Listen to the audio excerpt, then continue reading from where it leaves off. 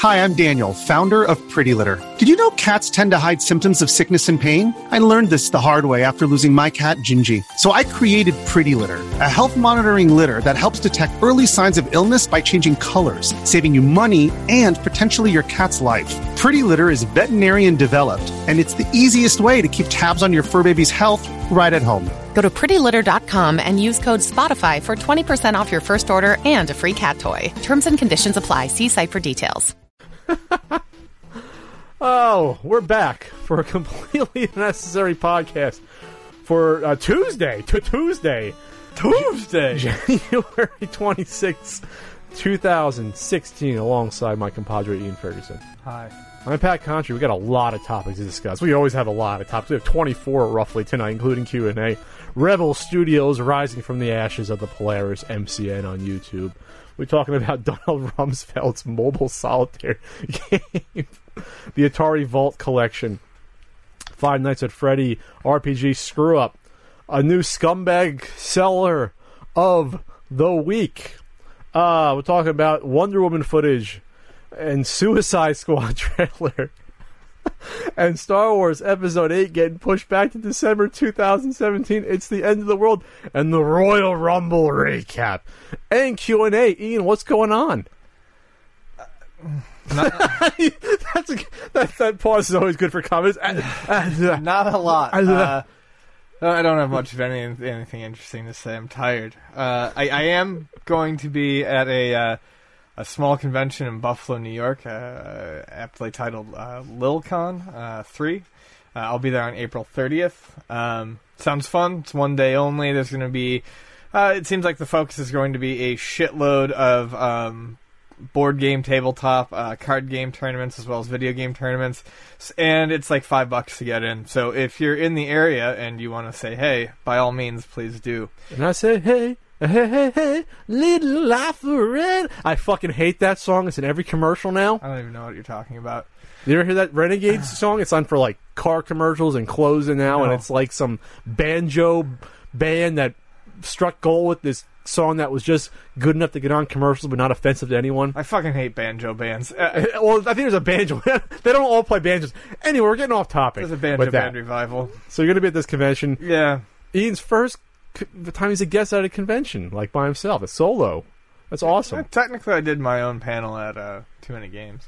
Sure, but we were a package deal. Okay. With that. What are you doing, Pat? Well, I got it. That sounds so genuine. Well, I got a new Flea Market Madness video that's in the works. By the time you hear this, it's probably going to be done if you're on my... if you're a super patron, you'll see it before the rest of the world. The book's going to get done in February. That's plugging along. I just got to do the index and probably fit around with the articles. I might do like a white text on black background just to be a little different. Oh, shit. Just a little... Hey there! What did you do that for the Epic's Winter Games video game year segments? Oh, hey! Epic's coming at you! Oh, hey! Pat coming at you with an Ultimate NES guidebook. So I'm going to be at the SoCal Retro Gaming Expo the weekend of the January 30th and 31st. It's in City of Industry, which is like just east of LA, I believe.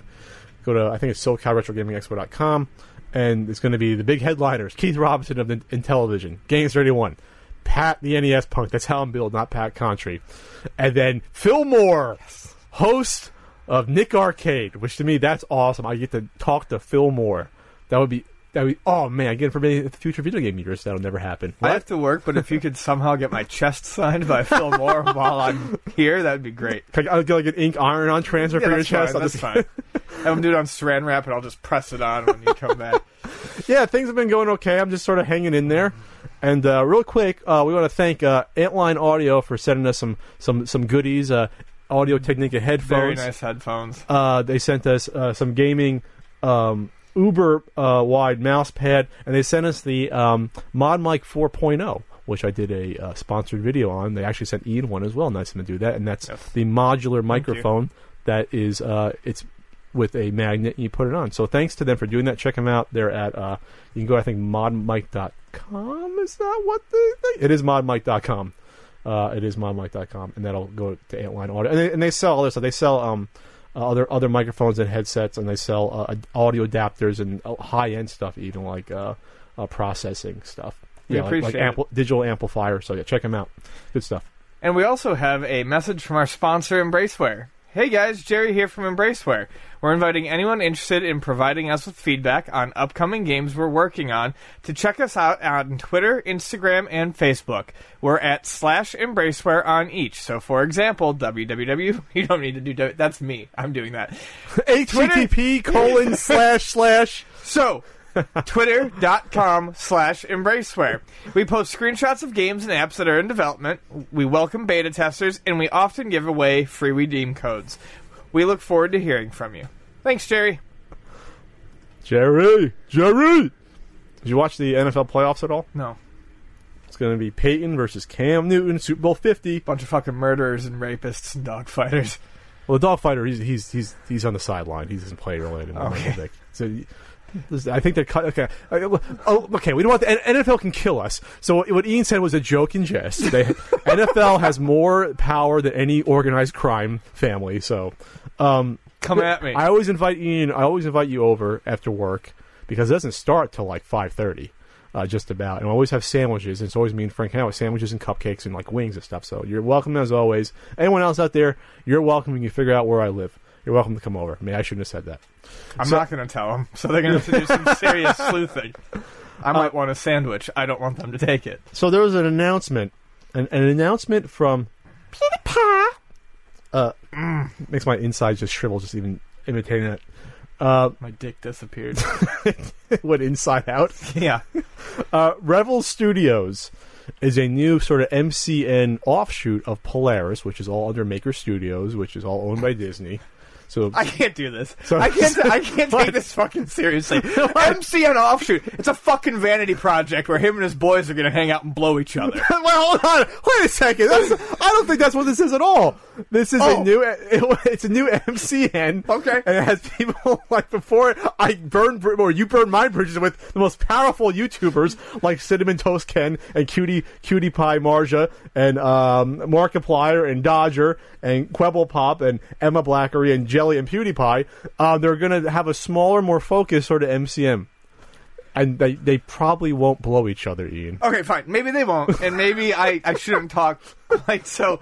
Yeah, on my channel, yes, maybe. Maybe I shouldn't talk quite so brusquely when I'm obviously in a mood. It was the text. Where is it? For the press release? Yes, the press release. Where it's basically talking about how this is something new and fresh. Okay, it's not. This is PewDiePie is going to be running this. The idea of Revel Mode was built from my own experience and will aim to bring together an Avengers-like talent squad to work and grow a business together, he said in a press release. From my perspective, Revel Mode is a shift in how talent can approach a digital company and work together for a common good. My problem is that small little word. How is this a shift? What is this? How is this different? What's going on here that's different? Because it's the talent running an MCN, except that if PewDiePie is running it, he's a manager, so yes, he's still managing and he's picking people just like people who run MCNs pick things. Mm-hmm. It's all just smoke and mirrors and funny words. He continues, together we will focus on creating, from one-off videos, which they do already, to original series, which they do already, to gamey games. I have no idea what that term is. That's a game that smells really bad. Okay. Very, very nice, Ian. To animations, music, clothes, merchandising, charity drives, which you don't need an MCN to do. Nope. And more. Really anything that's awesome in the eyes of the fans. We have no idea. We're just going to do this, and you're going to tell us what to do. Well, I'm going to try to break this down a little more than Ian is. What's happening is this. I'm sorry. I'm so sorry. You realize that now no one likes me on YouTube. No one likes me, and that's fine. But I have to allow the content to be out there on my channel. Anyway, so what's happening is this. These are all big YouTubers. PewDiePie has over 30 million. Markiplier has like over 11 million. He's supposed to be very nice.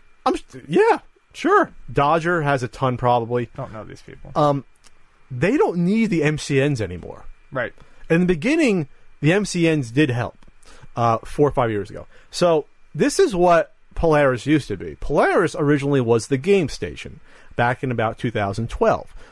Back in 2012, not everyone could easily be partnered on their own. It was still, I got to submit to be partnered, and you need at least 25,000 subscribers. A lot's changed in 4 years. I was rejected from a partnership originally when I first tried to get it way back. So to be on a network back then was a big deal. Now I could create a network if I wanted to. Like anyone can just do it, have the means to do it. So when it started out, Game Station, it was a concentrated group. Guys like Austin, Peanut Butter Gamer, guys like JonTron, guys like Angry Joe. They were handpicked and put on when it was really an exclusive club, and then they were pushed. And there was marketing dollars spent, and so it's easier to get seen and noticed and easier to build up. Now it's so saturated with so many more people making videos, so many more MCNs, that it doesn't really mean anything anymore to be on even like a Polaris, because they accept. It used to be like Polaris, their goal was to only accept a certain criteria of person. It had to be handpicking. So it's just a label of a click. It used to be curated, and now this is like what it originally was, but in a much smaller degree. And these are all super YouTubers that don't need an MCM. So I think they still want to get the benefits of the MCM and maybe act on their own, because all these people in a heartbeat can tell Polaris when their contract runs out to go F themselves. We can go to another MCN and dictate our own terms. We can say we want a 99% ad split. We give you 1% because we can. Well, in a more calm note, I mean, at the end, it does state something about how in an interview in 2014 he had stated that he would maybe perhaps part ways with Maker, and that this seems to be a middle ground. But if that's true, I mean, what you said is still a very real thing. They don't really need it, so they're giving him. It's like when a record label gives someone a sub label. You're giving them a little playground, but at some point they can have their own big playground. Yeah. They don't need the little playground anymore. This is Polaris / Maker Studios saying we really have to kowtow to whatever he says, because he has this band of the super group together of if all these guys leave, we're screwed, and so they're the Crosby, Stills, Nash and Young of YouTube, basically. Whenever I think of super group, I just think of highly posturing guitar playing and bassists. Sure. Yeah. So they can dictate their own terms and do whatever they want and still kick back to Disney / Maker Studios in some degree. But if they really wanted to at any point, these guys can walk and make their own super network and start from the ground up, and they'd be fine. So why do you think that, and I do believe that's the case. It's a power play. It's absolutely a power play. Okay, so it's simply to hold basically Maker, not necessarily hostage, but to get more, squeeze more out of them. This is leverage. Okay. This is like a union of sorts. Right. This is the closest thing you see to a YouTube union, because if they don't do it, if they don't keep PewDiePie happy, you're like, all right, fine. My contract runs out. I'm going to start my own network anyway. I can do it. I have millions of dollars, and I'm bringing everyone with me. I just wanted to say, I'm sorry, Pat. What I meant to say was that they're all going to get together and hug each other. Don't kill me. They're just going to have hugs. So we've already pissed off the NFL and some of the biggest YouTubers in one video. All right. So let's piss off the GOP. This isn't a GOP. This is Rumsfeld. Yeah. GOP. This is an old man. This is the neocons. Yeah, the neocons. All right. Even a lot of GOP don't like Rumsfeld at this point. Yeah, well, look at him. He looks like he's constantly shitting his pants. Yeah, right there, ripe with microtransactions. His pants are ripe with crap. Donald Rumsfeld has released a mobile solitaire game called Churchill Solitaire, which on its own is just hilarious that Donnie Rumsfeld is, in the game developer, is a game developer now. The game starts with a montage of Winston Churchill, the great British Prime Minister during World War II, pacing and smoking spliced between cliffs of tanks and boats on their way to battle in World War II. Spliffs. Yeah, well, that's the funny thing. That starts your solitaire game. That starts it. What the hell? It becomes, it's a free-to-play solitaire game, and it honestly, the free-to-play mechanics are not that different from other free-to-play solitaire-type games I've seen. And that you can buy undos, you can buy hints. You need a hint for solitaire? You got to be really sad if you need a hint for solitaire. You can buy, the big thing is you can buy what are called shuffles. Now, I played a solitaire game once where basically a lot of these solitaire games play more like puzzle games than they do actual solitaire games. It's not a real solitaire game? They kind of give you like a predetermined shuffle. Really? And you figure out how you get through it. Now, and that's kind of what this one sounds like. Okay. So basically, if you want to, you can put down $1 to access 25 different deals. Deals meaning a set shuffling and dealing of the cards for you to attempt to solve. Sure. Like a puzzle. There are 200 deals on offer, though for $4.99 you can unlock all the deals as well as a randomized deal mode. What I think is funny is in this article it says, Rumsfeld says players should make liberal use of the hint button, but encourages self-control when using the undo button. There are damn few undos in life, but there are hints. You son of a bitch, Rumsfeld. This is the same guy who spoke to the troops and are saying, well, you don't go to war with the armor you wish you had. That's when they were like shortchanging the body, the armor on the. Remember that? Right, They were shortchanging the armor on all the Humvees. Yes, I do. Fucking asshole. So, probably don't buy this. Probably don't give Donald. I just think it's funny because out of all the stuff now, in the course of the past couple weeks, huge campaigns. You don't see Kate Upton anymore trying to push Game of War. I've seen Conor McGregor now come into it, but I saw Christoph Waltz push some fucking strategy game, and now you see Arnold Schwarzenegger all over for Mobile Strike. My phone is blowing up, and he's like dressed as a general, and it's like, it's like if you need the wall 10 feet high, build it 20 feet high. It's overkill. If you need one chopper, send 20. And it's just, this is where you make money. You don't make money in AAA titles anymore. You make money on these fucking microtransaction free-to-play games. Yeah. It's amazing. Yep. You can see Arnold Schwarzenegger in commercials for a shitty little strategy app game. How many phone calls do you think Rumsfeld actually participated in before this game got made? 2? 4. 4. Okay. I'm going 4. Hey, we want to do this, and we want a name that everyone hates on our game. Okay. Solitaire, yeah. Winston Churchill. He used to do Solitaire. Makes sense. Let's do it. All right. Hey, Mr. Rumsfeld, your game's going to come out, and we're going to have microtransactions. We're going to give you 30% of the gross profits. That sounds good. I'm going to tweet it out. Give us a blurb about undos and hints. All right, perfect. I'm going to tweet out to all the followers who just follow me just so they can hate everything I say. They're going to buy it. That's basically what happens with it. Do you think Rumsfeld actually said players should make liberal use of the hint button, or did he pick a different word than liberal? I'm thinking he might have chose something else. Well, because of the political slant. Is that what you're going for? Dumb jokes. Personally, I just want to know whether or not he's a lizard person, and that is a reference to the Opie and Anthony show, who had Louis C.K. on as a guest. When Ronald Rumsfeld, what the fuck is this asshole's name? Donald Rumsfeld. Ronald Rumsfeld is just Ronald Rumsfeld, when he called in, and Opie and Anthony were trying to ask like somewhat serious conversations. I think he was pushing a book at the time. All Louis C.K. was saying in a totally serious way, so are you a lizard person? And like it was hysterical. Like just saying stuff like that, like, and then Rumsfeld, to his credit, was nonplussed about it and just went with it, but that's what that was a reference to. What an awful idea for there's got to be 1,000 free solitaire games you get to before you get to Donald Rumsfeld's solitaire game. It's attacking a very, very specific market. Go play Arnold's Mobile Strike. Download it now at the App Store. Remember, there are damn few undos in life. Okay, unfortunately, this is not Atari Games at Denny's, which is one of the best segments we ever had on the CU podcast. One of the greatest things that's ever happened in the past couple of years. And probably of all humanity. Asteroids! When you think about it. I mean, kumbaya after that.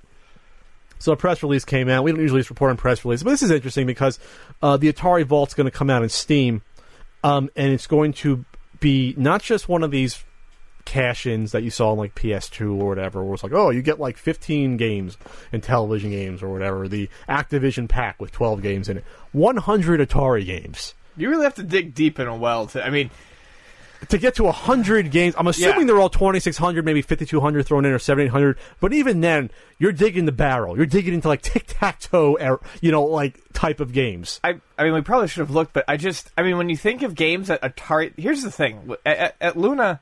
Well, they're not all announced yet. There's only some announced. But I'm just saying, at Luna, a lot of people come in and they go, oh, man, I love Atari. They made Pac-Man. They made Galaga. They made all these things. No, everyone is Space Invaders. They all associate these things with Atari. Atari's games are Centipede and Missile Command are like two of the probably the best-known asteroids, right? Asteroid, Centipede, Missile Command, Tempest, and Warlords honestly, are the big ones. Other than the people on the Atari Age forums, try to name me past 20 Atari-made games within 10 minutes. Now. Adventure? Yep. Yard's Revenge. Yard's Revenge. What's the one with all the keys? Haunted House. Star Raiders. Haunted House. Okay, I said Haunted I'm going to House. go to the original ones, and I'm going to go to, Circus. Let's get Centipede, Asteroids, and Missile Command in. The original 5 in those. All right. We're gonna count. We're gonna go sheep and go like baseball and basketball. We're gonna even count those. Do we have? Fine, we have to. Breakout and Super Breakout. So now we're at 12. We're at 12. Okay. What's the logic one? I don't know, but Night Driver. Night Driver. We'll give Night Driver one. Did we do 3D tic-tac-toe? Tic-tac-toe. Okay. Chess. Checkers. It was checkers. Was it chess? 19 versions of checkers. Okay, I don't think the Atari can handle Combat. 16. Combat. 16. Combat. All right. The one that was a standalone where Enduro Racer. No. Was that one? Okay, fine. We'll just say. Sure. Fuck. Pinball. We need 2 more. Hockey. Ice hockey. We're just... We're at Finn Ice with ice hockey. Pele soccer. Pele soccer. Real sports football. Real sports volleyball. Real sports baseball. And that's it. We covered them all. So, anyways, you see our point. Now, I know you Atari nerds out there can rattle off 50 off the top of your head. You're putting but our no one knows on them. dartboards right now. I'm sorry. We just ran through the top of my head, and we know something about video games, and we ran through ones on top of our heads. How about that Yard's Revenge, though? Good game. All right. Yes. So I'm sure we missed some. Now, yes, ones like Pac-Man were ported over by Atari, but they were not Atari games, so they will probably not be on this compilation. So you're digging deep. I just like the fact that it's 100, though, because I think it's really cool. Fishing Derby. We can play Fishing Derby. There you go. Let's cover a bit of Wait, no, I think that might have been Activision. Boxing. No, I think that was Activision, too. Okay. Yeah, see, now we're losing. Okay. So Superman? No. Okay. What I think is... Venture? Anyway. E.T. No. E.T. Okay. They don't have the rights to that. So the point is that this is going to be like multiplayer support, which I think is awesome. Yes. Even though these are really sort of primitive games at this point, I think it'd be cool to play a 2-player basketball with one guy throwing his arm like that out. I think they mentioned Tempest too, so I think that Tempest means that they will do arcade. They will do arcade. So this will be arcade. Then it's cool because if it's arcade. You get Gravitron. Sure. Yeah, you can get some other cool stuff. Whoa! Does that mean you're going to get like all the mid '80s like APB and 720 and games like that and Paperboy? Look at us unfold as we talk about this. Now you can kill us because we forgot about like Marble Madness and games like that. See? So here's my thing though with it, and it does sound. Hi, I'm 15. It does sound pretty cool. In all honesty, all joking aside, but the games that they, and I say this all the time, the games that they tout when they announce this, games like Tempest, Missile Command, Centipede, these were all games that benefited from very specific controllers like trackballs and spinners. That's true. And it's never Breakout. These things have never worked well with traditional controllers. I'm curious because this says it supports the Steam controller. And the Steam controller is kind of like a haptic feedback controller, meaning like it's got kind of a touchpad on the side. So I'm wondering if they'll do that for analog. I'm wondering if that's going to make some of these games more playable. Obviously, it's not going to have the same feel, but it's probably going to be a damn better solution than using a D-pad that moves at a constant speed. Couldn't they just put in support like Centipede use your mouse? Even? Yes, they have before, but or any you can probably use any USB controller on Steam. My point is the Steam controller I feel like might have something already in there for analog. I feel like the build of the Steam controller might work better for some of these games. I think it might be interesting to see because I can tell you I played Centipede with a mouse and it sucked having to constantly reset the goddamn mouse and then the spider eats you and then you go fuck off and cry. So, okay, this is going to come out, I guess, in the spring. It's going to be playable at PAX South at the end of January. So that's going to be interesting. It's only going to be on PC. And Give me APB and I'll buy it. Hopefully they put Asteroids on it. Like, hopefully there's like a bonus. I hope we can unlock I will buy this. If they put Asteroids on, first of all, I'm sold. This has all the mid-80s arcade greats. You just want Tubin. I just want Tubin. I do. Can you emulate that on the keys? Actually, you only need is 4 keys. 5 keys. 5. You can use the keyboard. And that one, that one would be you can use like fine with the keyboard. RTF and like CV and do it that way, and have a good time tubing down the river. All right. So, I don't know, because I'm not a huge player of these games, but I find this to be kind of refreshing. So, the man who created the Five Nights at Freddy's series, his name is Cawthorn. Scott Cawthon. Scott Cawthon. Created the Five Nights at Freddy's series, and I've played the first 2, and basically you are a security guard in a Chuck E. Cheese type place, with robot, animatronic robot animals, and they come to life and they eat your face off. And sure, no, that's what the game is about. Literally, that's what it is. They're like haunted. Yeah, you basically, especially in the first game, you sit in a security room. You watch monitors, and you watch monitors, and literally all you do. And I'm not saying this is bad because it's kind of fun. Is you have to shut the doors at the right time to keep the animatronic. It's all about what? Time management. It's timing. It's timing and pattern recognition. And plus there's like a flashlight thing too. You keep your flashlight powered. If you turn the how did battery management work? I don't know. Whatever. So, anyways, simple premise, but it's got a huge following. Yes, and there's been multiple.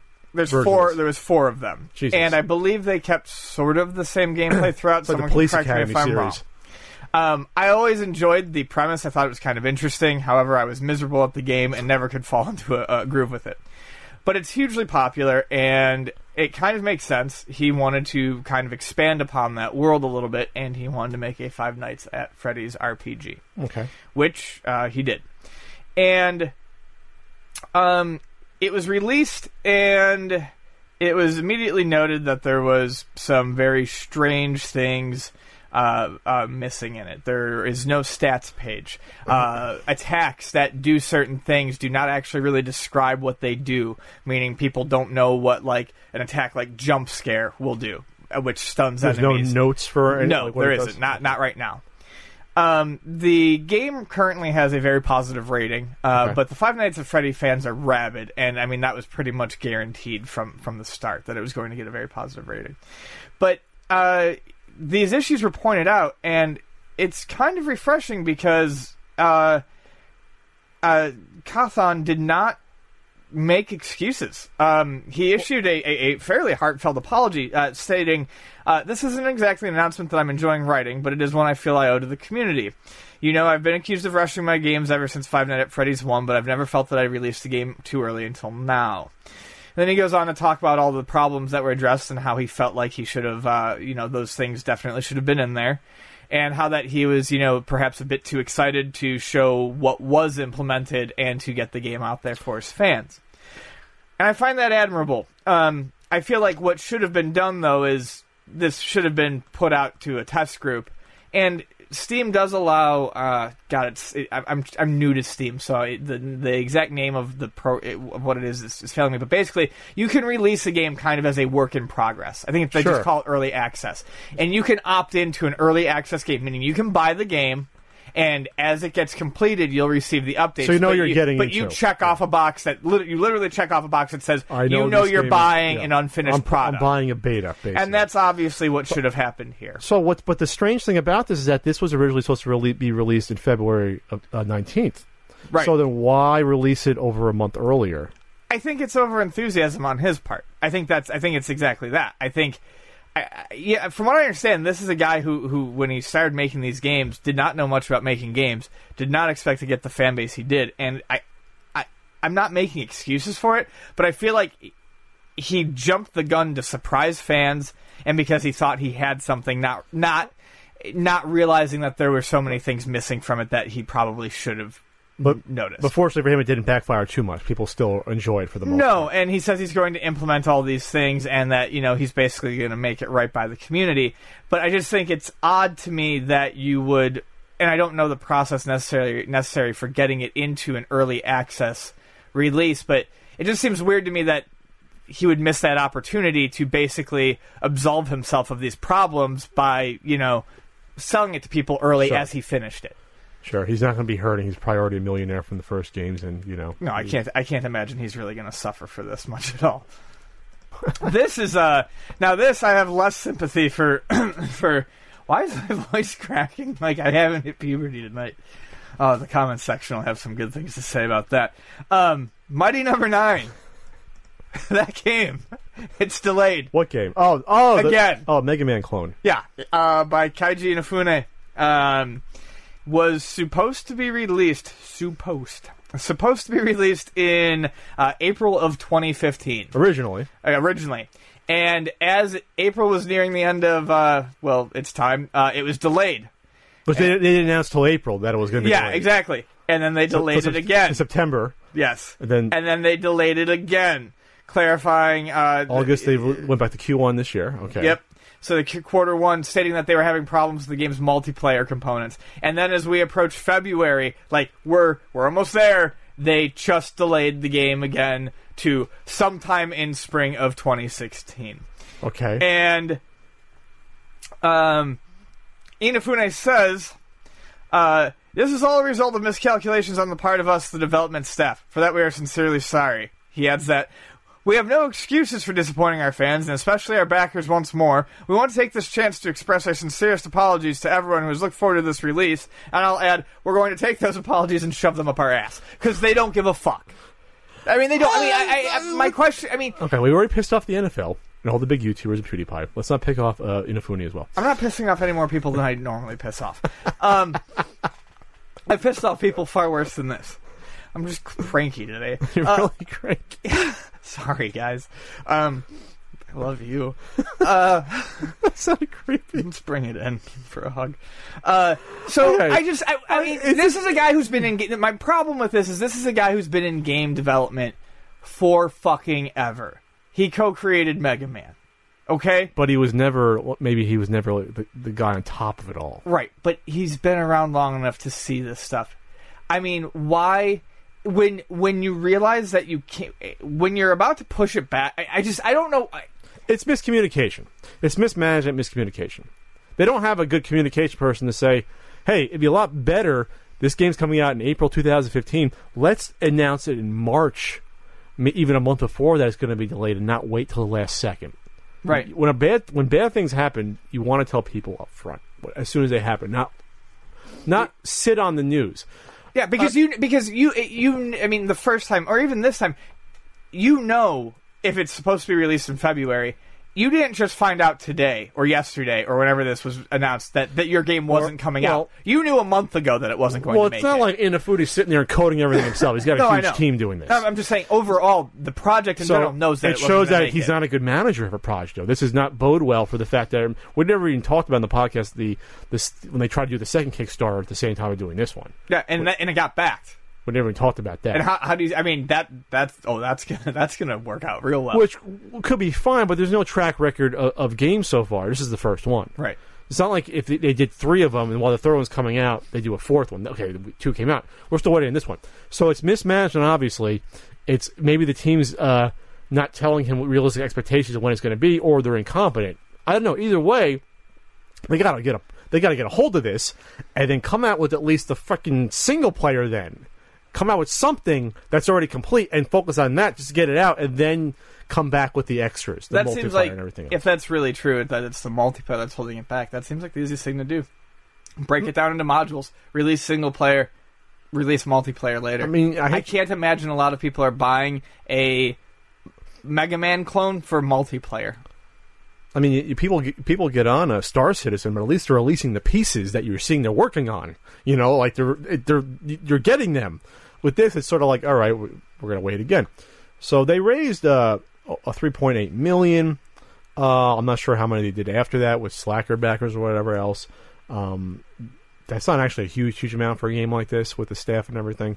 But you got to come out with the game. I know a guy who's got $250 into this, and man, is he steamed? Yeah, that was a stretch.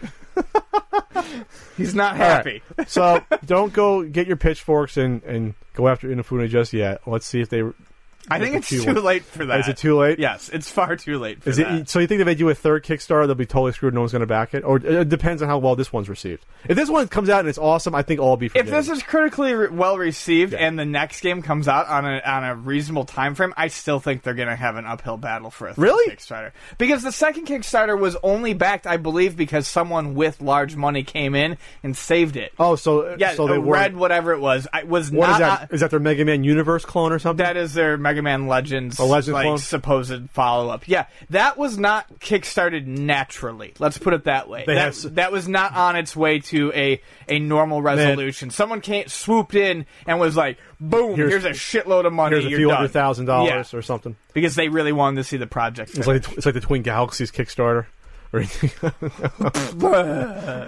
Okay, we're piss off Christopher Guest as well. Just piss them all off. Just give them all my address. They'll come for me first. All right. We haven't talked about GameStop in a while and their retro woes. We try to put a moratorium on it, but this is different. This is a little different, but it's somewhat connected. This is like breaking news, folks. We're now the CEO Podcast, like the breaking news for all your retro and bad Kickstarter sort of needs. The Retron 5 is now for pre-order on GameStop.com. The Retron 5, if you don't search for it on YouTube and see my face come up first to review it when it came out a couple years ago already, it's a 10-in-1 system according to GameStop, and it's on a GUI interface, and it's a bunch of emulators thrown in that may or may not be totally cool. They put them on there, but it does NES, Famicom, Super Famicom, Super Nintendo, Genesis/Mega Drive, Game Boy Color, and Game Boy Advance. And so GameStop's been trying to get back into the retro market to some degree of success. I don't know if they're making money on it. They're screwing over customers left and right, but they're trying. So this is interesting because it's not like they're selling the retro games in the store. They're all selling them online. So I'm assuming that this is only going to be an online deal. And by the way, it's $40 off right now, the retail MSRP. They're trying to sell it for only $100 only instead of $140. It's not the MSRP, but I'll get to that in a minute. Okay. That's why you're here. You're the expert on all this stuff, all the shenanigans that go on with this stuff. So, but it says bonus $40 if you try to order it online. So obviously, this could be maybe GameStop then trying to sell the Retron 5 and say, hey, but by the way, guys, we got an online store of goodies that you can use with the Retron 5. It could be their way of getting into the market without having to deal with all the bullshit of getting NESs and cracked frickin' Genesis systems. Yeah. And then having to deal with that bullshit, and now we'll just sell this and it takes care of all our needs. Warranty stickers on Sega CD, expansion ports. This takes care of everything except the Dreamcast and PlayStation games we're selling, basically. Yeah, so I think that this makes a lot of sense for GameStop, actually. It's new in a box. If there's a problem, you send it back to GameStop, and within their warranty period, they send you another one new in a box. It handles, like Pat said, that was going to be one of my main points. It handles a majority of the retro stuff that they are selling. It's an all-in-one solution. They don't have to worry about having their incredibly talented team with their surgical gloves. With their surgical gloves, at the refurbishment center, working on Nintendos and Super Nintendos and Sega Genesis systems. Really, you just throw this in a shipping box and out the door it goes. And I can tell you, as a person who has sold these at a store for a few years now, there's really very little issues with these. Yes, the pins are tight. Don't step on the system when you're pulling the cartridge out. All things considered. Don't step on your systems in general. Ever. All things considered, this is a pretty interesting move. I have to be a little bit more metered with this next part. The pricing is interesting to me. The company that makes these basically got where they got by distributing and selling to brick and mortar stores, mom and pop, and online stores that are like registered businesses. Sure. You can't go to Hyperkin and buy something unless you have a business license. Okay. You can't do it. When the Retron 5 was announced, they said that they were going to keep it at under 100, which everyone assumed was going to be 100 at $99.99. Then when it came, about a month or 2 months before it came out, they said it was going to be $140. Mm-hmm. And it launched at $140. Mm-hmm. And 2 months into it having been launched, the price rose to $160, stating that because of the production of this, they had to raise the price to $160. They had to redo the pins or whatever. Yeah, so the price became $160. Eventually, you started seeing some places charging $160, some places were charging $200. You started seeing some places, for a little while, you started seeing places charge over MSRP because these things were kind of tough to come by initially. And on the secondary market, people were buying them at retail and trying to get $250 for them or $240, whatever.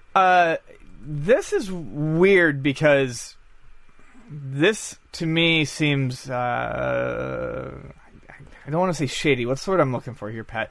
It seems kind of like an attack on a mom and pop or a brick and mortar store. Okay. We are still going to have to buy at our cost. We are still going to have to charge $160. Okay, which is interesting because on Amazon right now, the list price is $140, but you can buy it for $123.50 with free shipping. Then maybe they're dropping them. We haven't had to order any in a couple months since we had some in. But look, I mean, so if the prices are going down, the prices are going down. But still, the list price is still $140 according to Amazon. That definitely changed. I mean, I know most walk-in stores it was $160. So we'll have to take a look at it. Maybe they will drop the price. Maybe it will lower. I mean, we are 2 years out of its manufacturing. Things do drop in price. FC Twins and Retron 2s were a lot more expensive. You still see this as a shot at the independent stores from Hyperkin. I don't know if it's Hyperkin necessarily as much as it is GameStop, but it's definitely undercutting. It's going to be harder to move these things for a mom and pop store now, unless the prices have drastically fallen. Sure, but then again, you still have to ship these, and it's not going to be free shipping. So, at a mom and pop, they don't have to worry about shipping. I think this is really not going to affect independent shops as much as trying to cater to those that are going to be for whatever. Stop looking for retro games at GameStop. It doesn't make any sense. Well, yeah. You're not going to win the retro game lottery. For every one person that wins that weird lottery, people get fucked in the ass. There's probably a 10-to-1 ratio of that happening. So it's for them, though, to say, oh, well, if you're looking for Genesis games and you need a Genesis, we may not have the Genesis in stock. You can buy the all-in-one. I mean, a $100 restaurant is not a bad deal. And think about, they want people to buy this because they don't have to pay people to get that shit. They have to pay for people to mail those systems in, to refurbish them, to get them back out. This is better for GameStop to do this versus selling individual systems. It's less bullshit. I wonder what kind of bulk they had to order in, though, to get it at $99.99. Let's just assume that the MSRP is going back down to $140. Well, it's an online code, so it could be just a temporary thing. It could be something where GameStop doesn't care if they break even. To them, it's worth it, the hassle of doing this versus selling all those individual. They're basically cutting out 3 systems by doing this for the retro games that they're doing. They're cutting out 3 out of the 5 systems that they're selling, right? So that to them is a win-win. I think more importantly, what it is that it takes a huge load off of them. It removes a burden, and it removes a lot of areas where they could fuck up. And maybe they did order like 20,000 of them, so they got a better deal from Hyperkin. Hyperkin's like, we don't care. We'll sell however many you want. We're making bank, So, we have a scumbag seller of the week. And if you didn't hear that, it's the scumbag seller of the week. Good, that'll hit with the effects real nicely. Vintage Games 1986 is selling reproduction carts on eBay, which is a big no-no, fella. Big no-no. It's against eBay's terms of services to sell counterfeit items. And let's look at this. So basically, it says Bonk's Adventure Nintendo Entertainment System 1994, $91, 14 bids. With almost 4 days left. It doesn't say anything in the title. Now, obviously, I don't think you can say anything in the title, otherwise it's going to get pulled down. Yeah, I think if you put repro or counterfeit or illegal or bullshit in the title, that it probably would be auto-flagged by eBay. So he's got let's go over what he has. Bonk's Adventure, NES, DuckTales 2, Bomberman 64-second attack, Snow Brothers, Earthbound, Mega Man 7 for Super Nintendo, Dinosaur Peak, you gotta have a Dinosaur Peak, and a second Bomberman 64-second attack. Because, hey, a lot of people have 2 of them laying around. Yeah. One of the hardest to find N64 games. So, like Ian said, it's not in the title that it's a repro.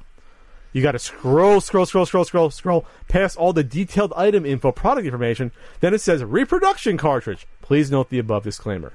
I'm selling a reproduction cartridge of Bonk's Adventure. The game works perfectly just like the original game would. This is not a cheap China reproduction cart. I soldered the PCB board myself and burdened the EEPROM to be this exact game. The label is a high-quality reproduction label. Why would you want a reproduction game? This game is very, very expensive. Most people will never see it in their collection. A reproduction cartridge is the next best thing to owning the original game without spending a fortune of money in doing so. Here's the problem. Most of the people bidding on this aren't scrolling down to see that it's a reproduction. Well, arguably they should. Of course they should. They should be. And I mean, I had a recent issue where I bid on something and won it, and it came to me in a condition that I wasn't expecting because I stupidly did not read the actual product description. Sure. And to eBay is not doing anyone any favors. I've hated this forever by putting all of this bullshit right above the product information. Right above. So that you have to really scroll down to get to this shit. However, my bigger issue with this is it's a reproduction cartridge, and it's all fine and dandy to tell you that right here, but I looked at the label, and the label doesn't say reproduction label on it anyways. It's not even like one of the ones like we talked about months ago with the DuckTales where it says reproduction label, or it has like funny call numbers, or the little numbers. It's a straight-up bootleg label. So this guy's trying to game the system, and he's doing it because people are already bidding these up. The fucking Snow Brothers Reap was at $140, $150 with almost 4 days left. So what do you think's happening? Do you think people are using auto bidders and they're just searching for a title? I think they're just searching for it, and they're looking. They're looking at it, and they're not being discerning. The label. You look at the label, and if you do the close up, it looks shady. But I think people are making the assumption that, hey, there's not supposed to be counterfeit games on eBay. Right. They're not supposed to be listed. They're supposed to be down. This is on eBay as well as this asshole. This isn't AliExpress. Yeah, he's using it as his AliExpress basically. So. This is where you get back to people saying, repro labels don't hurt anyone. You can say buyer beware. All that. But this shit, we shouldn't have to say this shit to begin with. You say it, but then it's like, again, this is not an original game. However, it is the same exact game program on the chip. The game offers the same play-ability then put a fucking as the original. Then do a different label. But no, he prides himself on this. It offers the same playability as the original and looks exactly like the original. It's counterfeit. This is a reproduction cartridge is how he ends it. He's talking out of two sides of his fucking mouth.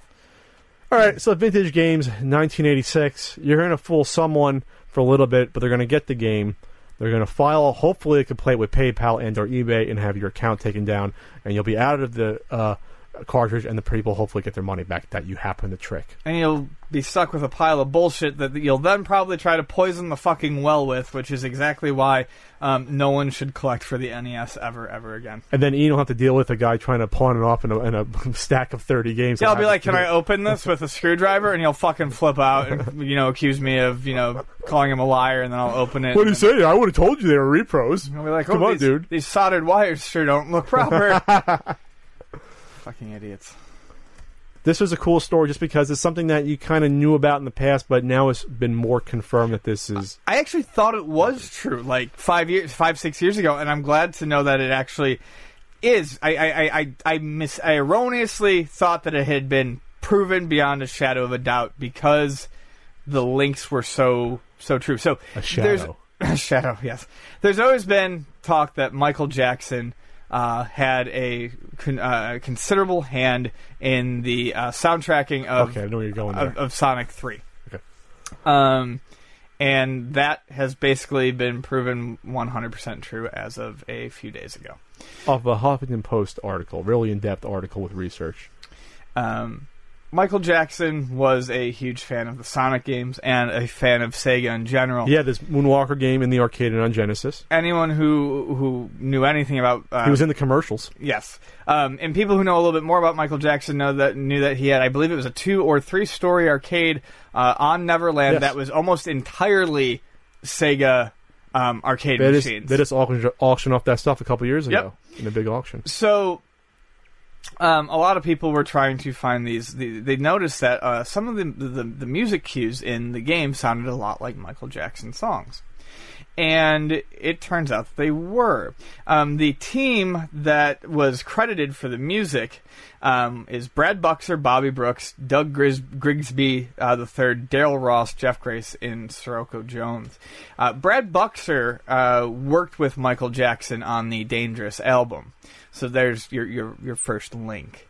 And basically, Michael Jackson wanted to go to Sega, and where they were developing Sonic the Hedgehog 3.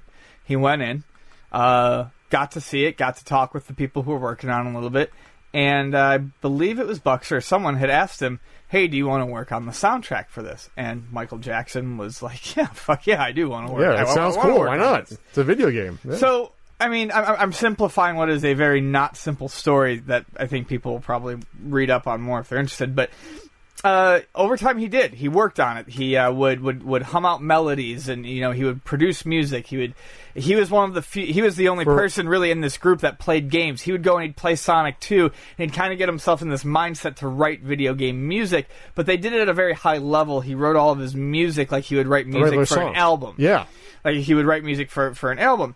And according to Buxer, I mean, this happened over 4 weeks in '93.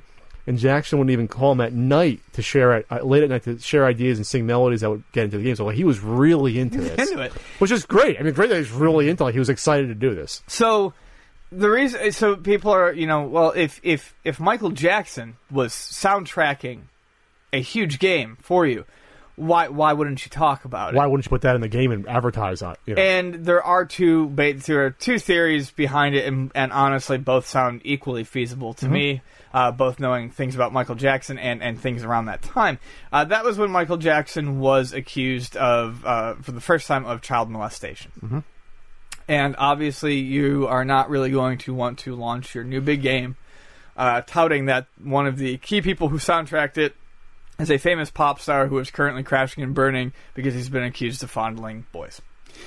The other thing is Michael Jackson... Allegedly. Michael Jackson was a known perfectionist, and Michael Jackson was not particularly happy with how the music sounded when it was squashed down to Genesis-style chiptunes. Mm-hmm. And I mean, at this point, I'm not really sure what Michael Jackson was wanting here. I mean, he's played video games before. His music was in Moonwalker. Yeah, like five of his tracks were in Moonwalker. And it's known that he played games. So, I don't know if it's a misunderstanding of the technology or what, but there's word that he was not happy with how it sounded and did not want his name on the game. Now, it was not said that he did not say he wanted his music taken out, but he did not want his name on the music. And I think what happened was during that time, because of the molestation charges, basically everyone at Sega said, yeah, all of his music was taken out. They said that you used a lot of samples from his beatboxing that he did. Yeah.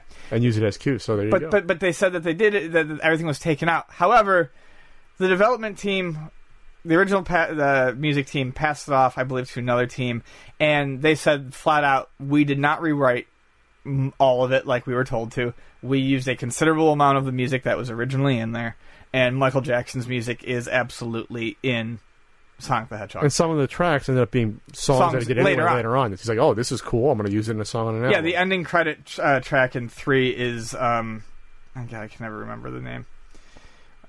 Stranger in Moscow. Yeah. So, there it is. And this is all stuff that, was basically, solidified a few years back when people started overlaying music on top of it, and people knew about his trips to Sega. But to basically have people who were there say, yes. Finally, yes. Yes, we did not scrub Michael Jackson's music entirely from the game, so what you are hearing is stuff that he composed. Which is pretty cool. It's a cool story. I mean, obviously, it's sad how Michael Jackson got accused of all this stuff, and obviously he was never convicted of anything, but when there's tons of smoke, there's probably at least a little fire. That's why I always say when it comes to this stuff. Allegedly. But, yeah, he was obviously a great musician. Can't deny him that. All right. This is a story that we're not going to come down on Capcom for being bad guys for their DLC for once. We know that they sell their sprites, their sprite swaps for like $2 each and stuff that's actually should be criminalized. I don't think it's a sprite swap anymore. Well, you know what I mean, though.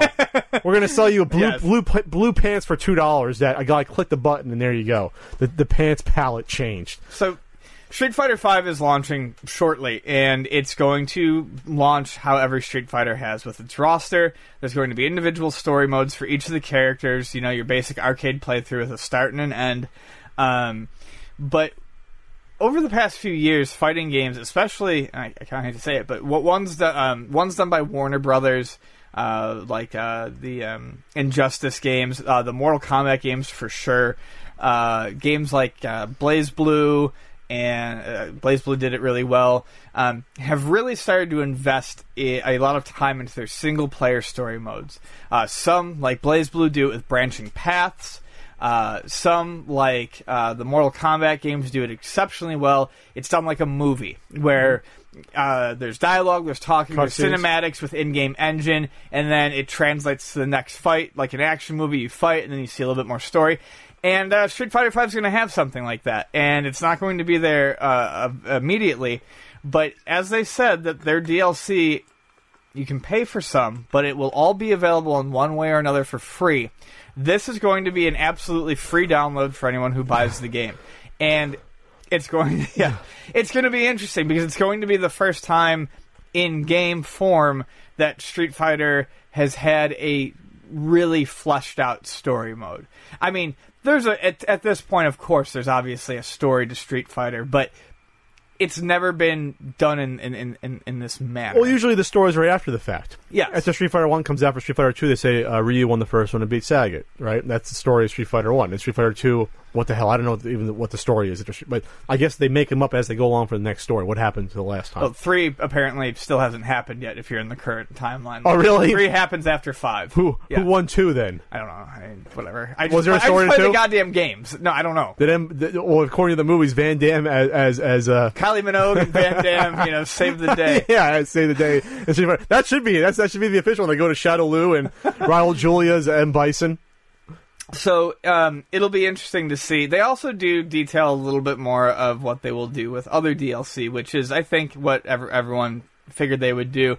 You can earn in-game money by playing, and you can use that money to purchase the all the balance patches are going to be free, but certain DLC, such as new characters and whatnot, you can either pay up front immediately to get it, or you can use in-game currency if you have accrued enough. And they said that they're going to try to make it so that if people are playing regularly, they will have enough to pick it up. So, for instance, they say that if you attack the majority of the single-player content that's available with the game at launch, when the first downloadable character is available a month from then, you will likely have enough money to get it, in-game currency to get it for free. So it's not a complete return to how things used to be, but I do believe it's a step in the right direction. Mm-hmm. I know tournament players, and because I got flack for it for not understanding it the first time, I do understand now why tournament players will not be happy with this if they do not have the funds necessary. If they've been playing online and not single player and doing challenges and they've just been maining a character, they're not going to have the funds immediately available. They're not going to want to grind just to buy a new character. Okay. They're going to want it right then and there. What's surprising me is it sounds like in the past you had to buy these upgrade packs in order to rebalance the game. Well, no. Well, sort of. 2012 Arcade Edition was a balance pack that came with characters. It came with 2 characters, so it was still somewhat similar to getting like a turbo or a super. Sure, like it was like another release. But once you rebalance the characters, that should be across all the iterations, though. It should. Not doing that's criminal because that's changing the core gameplay itself. That's not a bonus. And that's why no, I agree, and that's why the one fellow in here talks about it is. It splintered all these people who are playing. That's like fixing a bug to me is rebalancing. That's basically what the same thing is. Well, and that's kind of the criminal thing with this. They gave you an evil Ryu and a new version of like Akuma. I can't remember what they called it. And that was how they kind of charged you for the balance updates. So that stuff appears to be gone. All right. Thank you, Capcom, for doing one nice good thing in the past 3 years that I can think of. You know, they're probably going to cancel another Mega Man game next week just to keep it balanced out. I don't think there's any announced to cancel, but, whatever. There's not a whole lot to say on this. However, this is incredibly interesting. Mario Advance 4, Super Mario Bros. 3 was a game that was released on the Game Boy Advance, and it was your standard port of Mario 3 with some better graphics, the ability to save, some multiplayer using the original Mario Brothers arcade game. However, it incorporated the use of the e-reader on the Game Boy Advance. And with the purchase of cards, you could scan cards in to play brand new Mario 3 levels that were made by the level designers at Nintendo. Problem was that the cards were incredibly not durable. Scanning them in was a pain in the ass. They come in the packs? Yeah, they came in little foil packs, just like baseball cards. Just like the games did when you swipe the games for like Ice Climb or whatever? They were hard to find, and there were ones that were only available in Japan. So what they did was they released this on the Wii U eShop recently, and they packaged with it all of the e-reader levels, including the Japanese ones. My understanding is that this not only is this cool, but my understanding is that this actually took quite a bit of effort on Nintendo's part to actually create a ROM that had all of this in there, while basically keeping it the same, basically without making it a new game, but to get all of this information attached. This is great because people no longer have to print out flimsy versions of cards on a high-quality printer. That they're doing before. They're finding them scan cards. You can find scans and you print them out and cut them. You don't have to try to find the ones from Japan. You don't have to get an e-reader to scan in a level every single time you want to play it. It's all there for you now. And I think that's a really nice concession. That's a really nice thing on Nintendo's part because they didn't have to do it and people would have bought this shit anyway. Absolutely not. This is the positive side of emulation that you sometimes forget about. They do stuff like this. Right. Otherwise, if you didn't, you wouldn't be able to play it on a Wii U. You wouldn't. Yeah, I plan on getting this. Mario 3 is my favorite Mario, and I have not played any of these damn levels. And it has the upgraded graphics as well? It has slightly upgraded graphics. They look like All-Stars. Like All-Stars? Yeah, I didn't even know about this until you told me about it. So 38 levels, and supposedly they're pretty good, too, the levels. You're talking about the original creators. These aren't just like fan-made levels. No. So it's going to be in a separate, let's see, blah, blah, blah. I guess you're going to have the regular game, and then they'll have like a menu selection to go through it. Maybe a description of each one. They had to add that. I mean, yeah, so these are all... They had to make a whole new ROM, a whole new game, basically. These are things that they had to put some significant effort into. This is not a ROM dump of, Metroid Fusion, and just up it goes. And it's $7.99, which is... usually I say it's not reasonable for something like this, but the fact that they're marrying this whole other, extra level... If you want to play this officially without going through a huge, huge amount of effort, $7.99 is basically, in my opinion, nothing to be able to do this. This has been our Nintendo sponsored segment. Yeah, I felt like that. Advertising Super Mario Advance 4 available now on the eShop. Okay, so this next one is interesting to me, particularly, and I'll try to keep it short in case it's not interesting to anyone else, but the discovery of weird or new or interesting hardware is something that's always kind of fun to discuss. This was tipped off to me by my buddy Sign of Zeta over at the PCFX forums, where there's more to look into. What looks like a PC Engine Duo was recently sold on eBay. But upon further inspection, it does not look to be that at all. Now, a PC Engine Duo is the Japanese version of the Turbo Duo, which was a successor to the TurboGrafx 16. It was the TurboGrafx 16 with the CD attachment on board. So that's what the PC Engine Duo is. It's the Japanese version of that. The Duo R, which is what this looks like, was a follow-up to the original PC Engine Duo that fixed all the capacitor issues that plagued the original PC Engine Duo, which also plagued the Turbo Duo itself. Which was the dark gray system, the front loader. Correct. Tray. So, when you first take a look at this, you look at it, and it doesn't look any different immediately than a normal PC Engine Duo R. Mm-hmm. Except for when you look at the text, you immediately notice that it says PC Duo. That's odd because this shell has never existed in that form where it simply says PC Duo. So that's kind of the first thing that's weird about it. Now you could say, well, maybe it was a misprint, maybe something weird. However, what's stranger about this is when you look at the bottom of it, and there's a picture of the bottom with the stickers, what you have are product codes that are U.S. product codes on this, and the product code is the direct follow-up, it's sequentially, to the U.S. Turbo Duo.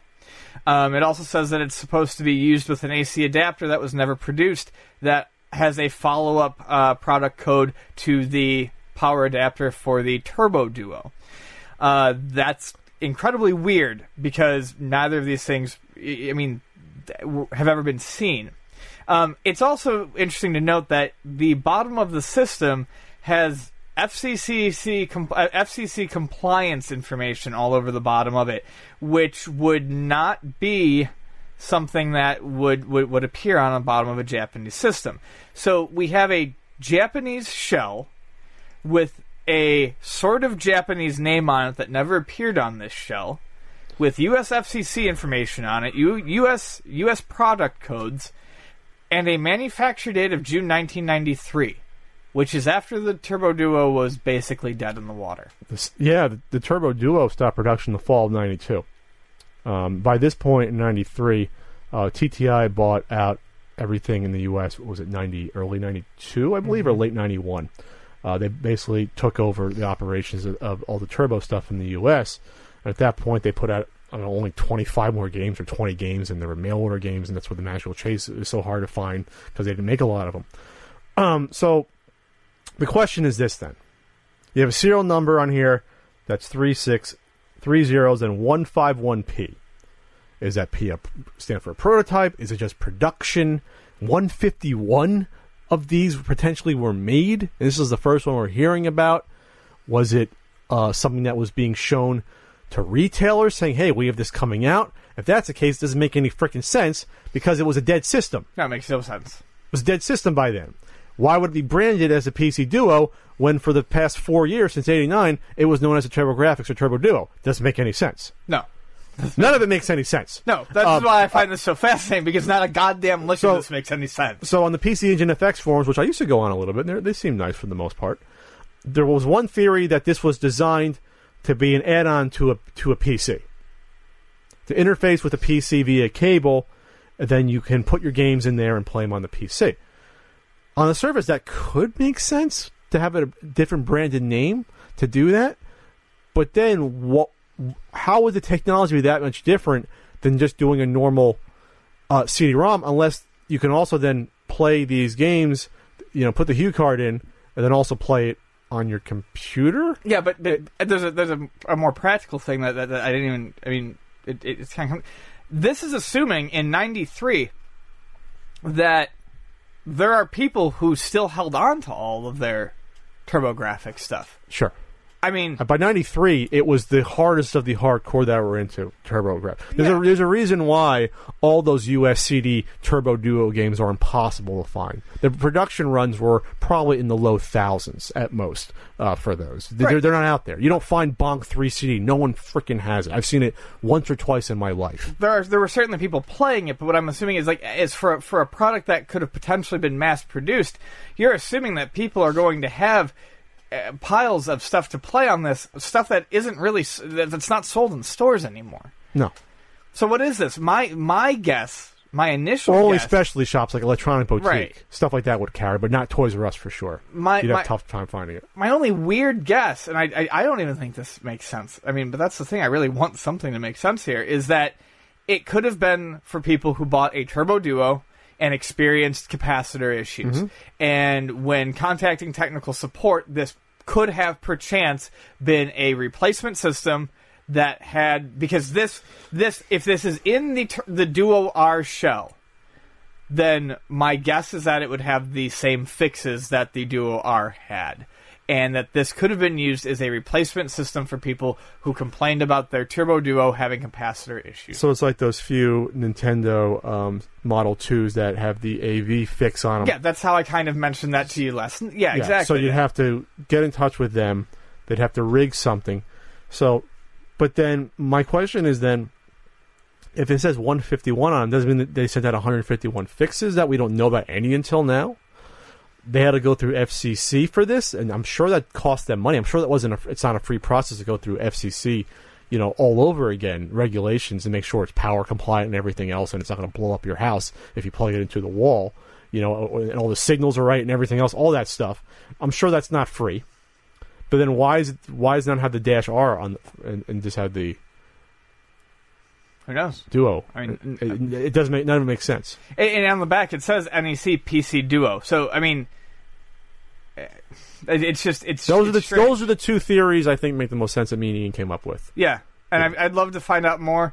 I mean, it is possible that it's a hoax, but it just seems like such a weird hoax to go through with. Especially since it'd be something that no one would know about. Right. 99% of people wouldn't know about it. If this guy, I mean, if anyone was trying to hoax someone, it didn't work. I certainly don't think the seller was trying to hoax anyone. He got about normal or slightly above normal for what a PC Engine Duo R would go for. So maybe 3 or 4 people eagle-eyed saw it and be like, what's going on here? Yeah, what's the deal? For the chance that it could be something special. What's odd is I immediately checked the bottom of my PC Engine Duo R just to see what it is.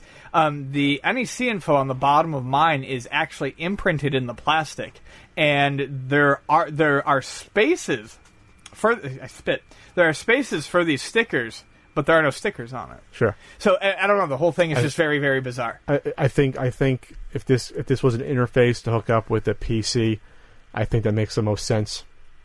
But then you just have a system sitting on top of your PC that's plugging into your PC. I know. I know. Which is why they never came out with it. Yeah. Because your PC, you can buy a CD-ROM, but then again, in 93, not all computers had a PC-ROM yet. A PC CD-ROM. You make a good point. And not until about probably 96, 97 did it become more standard. And this is still in the era where the Sega CD was billing itself as a CD player.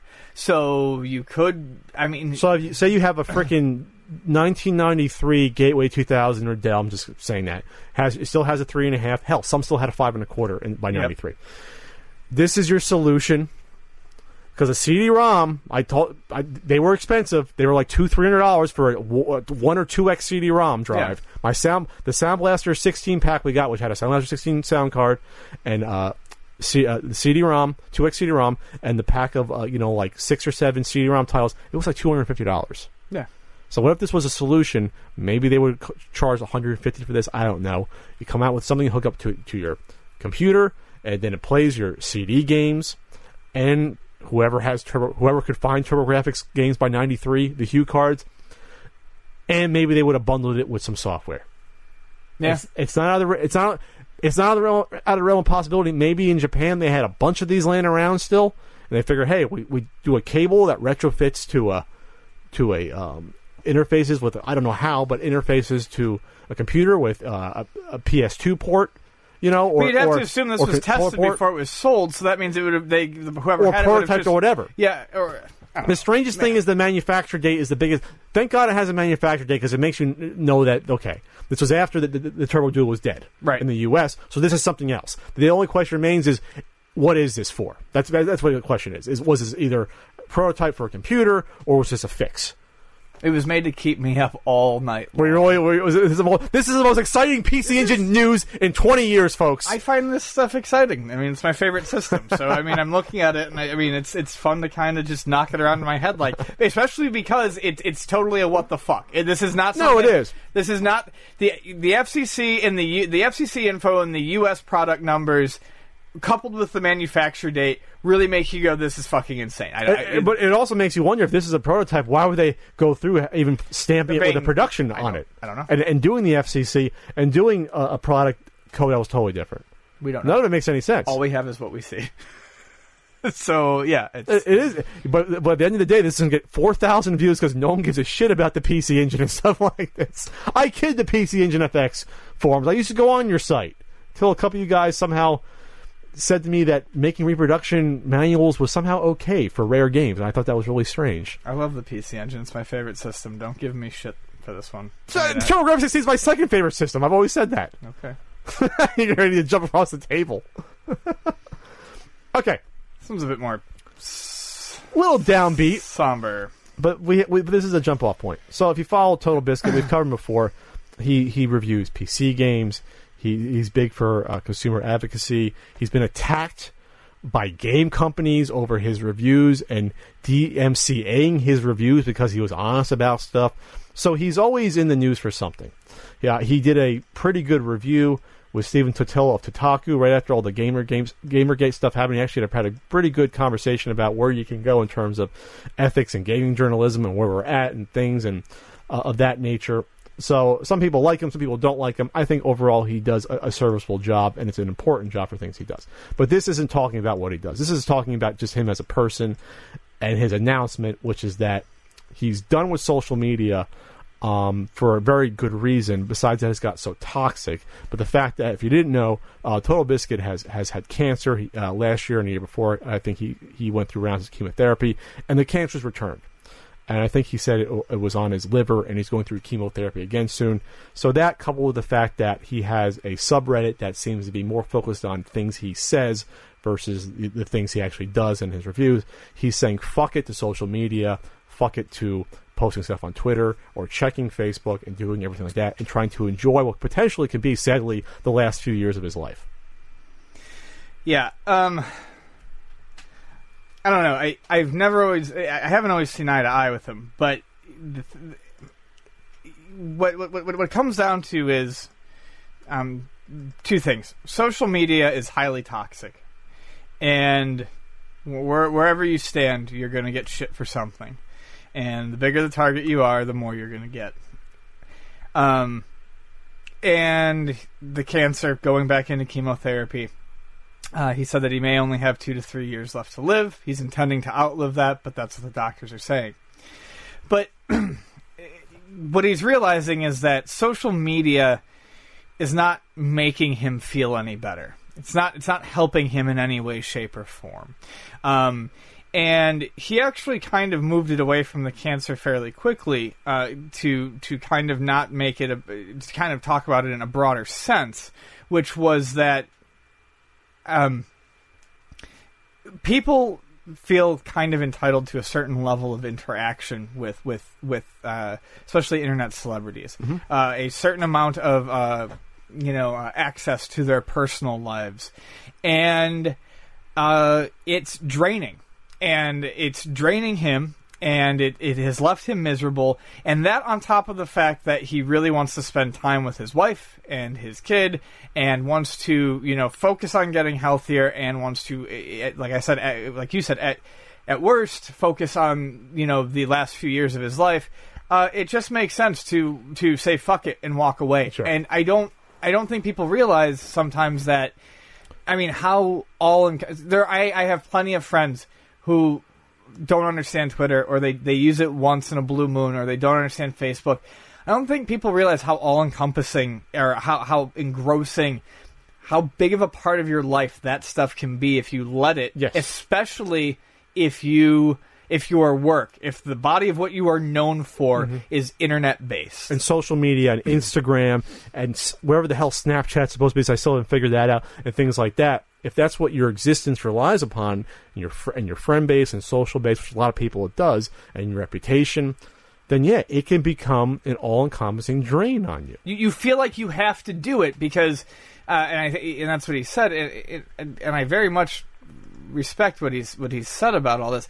You feel like he feels like he felt like he had to do it because this is his job. This is how he makes money. He makes money by getting views. If he doesn't get views, he doesn't make money. What's the easiest way to keep views coming in is to be a personality that's there, that's talking to people, that's staying engaged. Or always to be available. Right, to be available. So one of his big issues was his, like I said, his subreddit. Before a couple days before he announced this, he said that the Reddit is people are critiquing me, and now I got to go and read every time someone criticizes me and take your view into account. Why?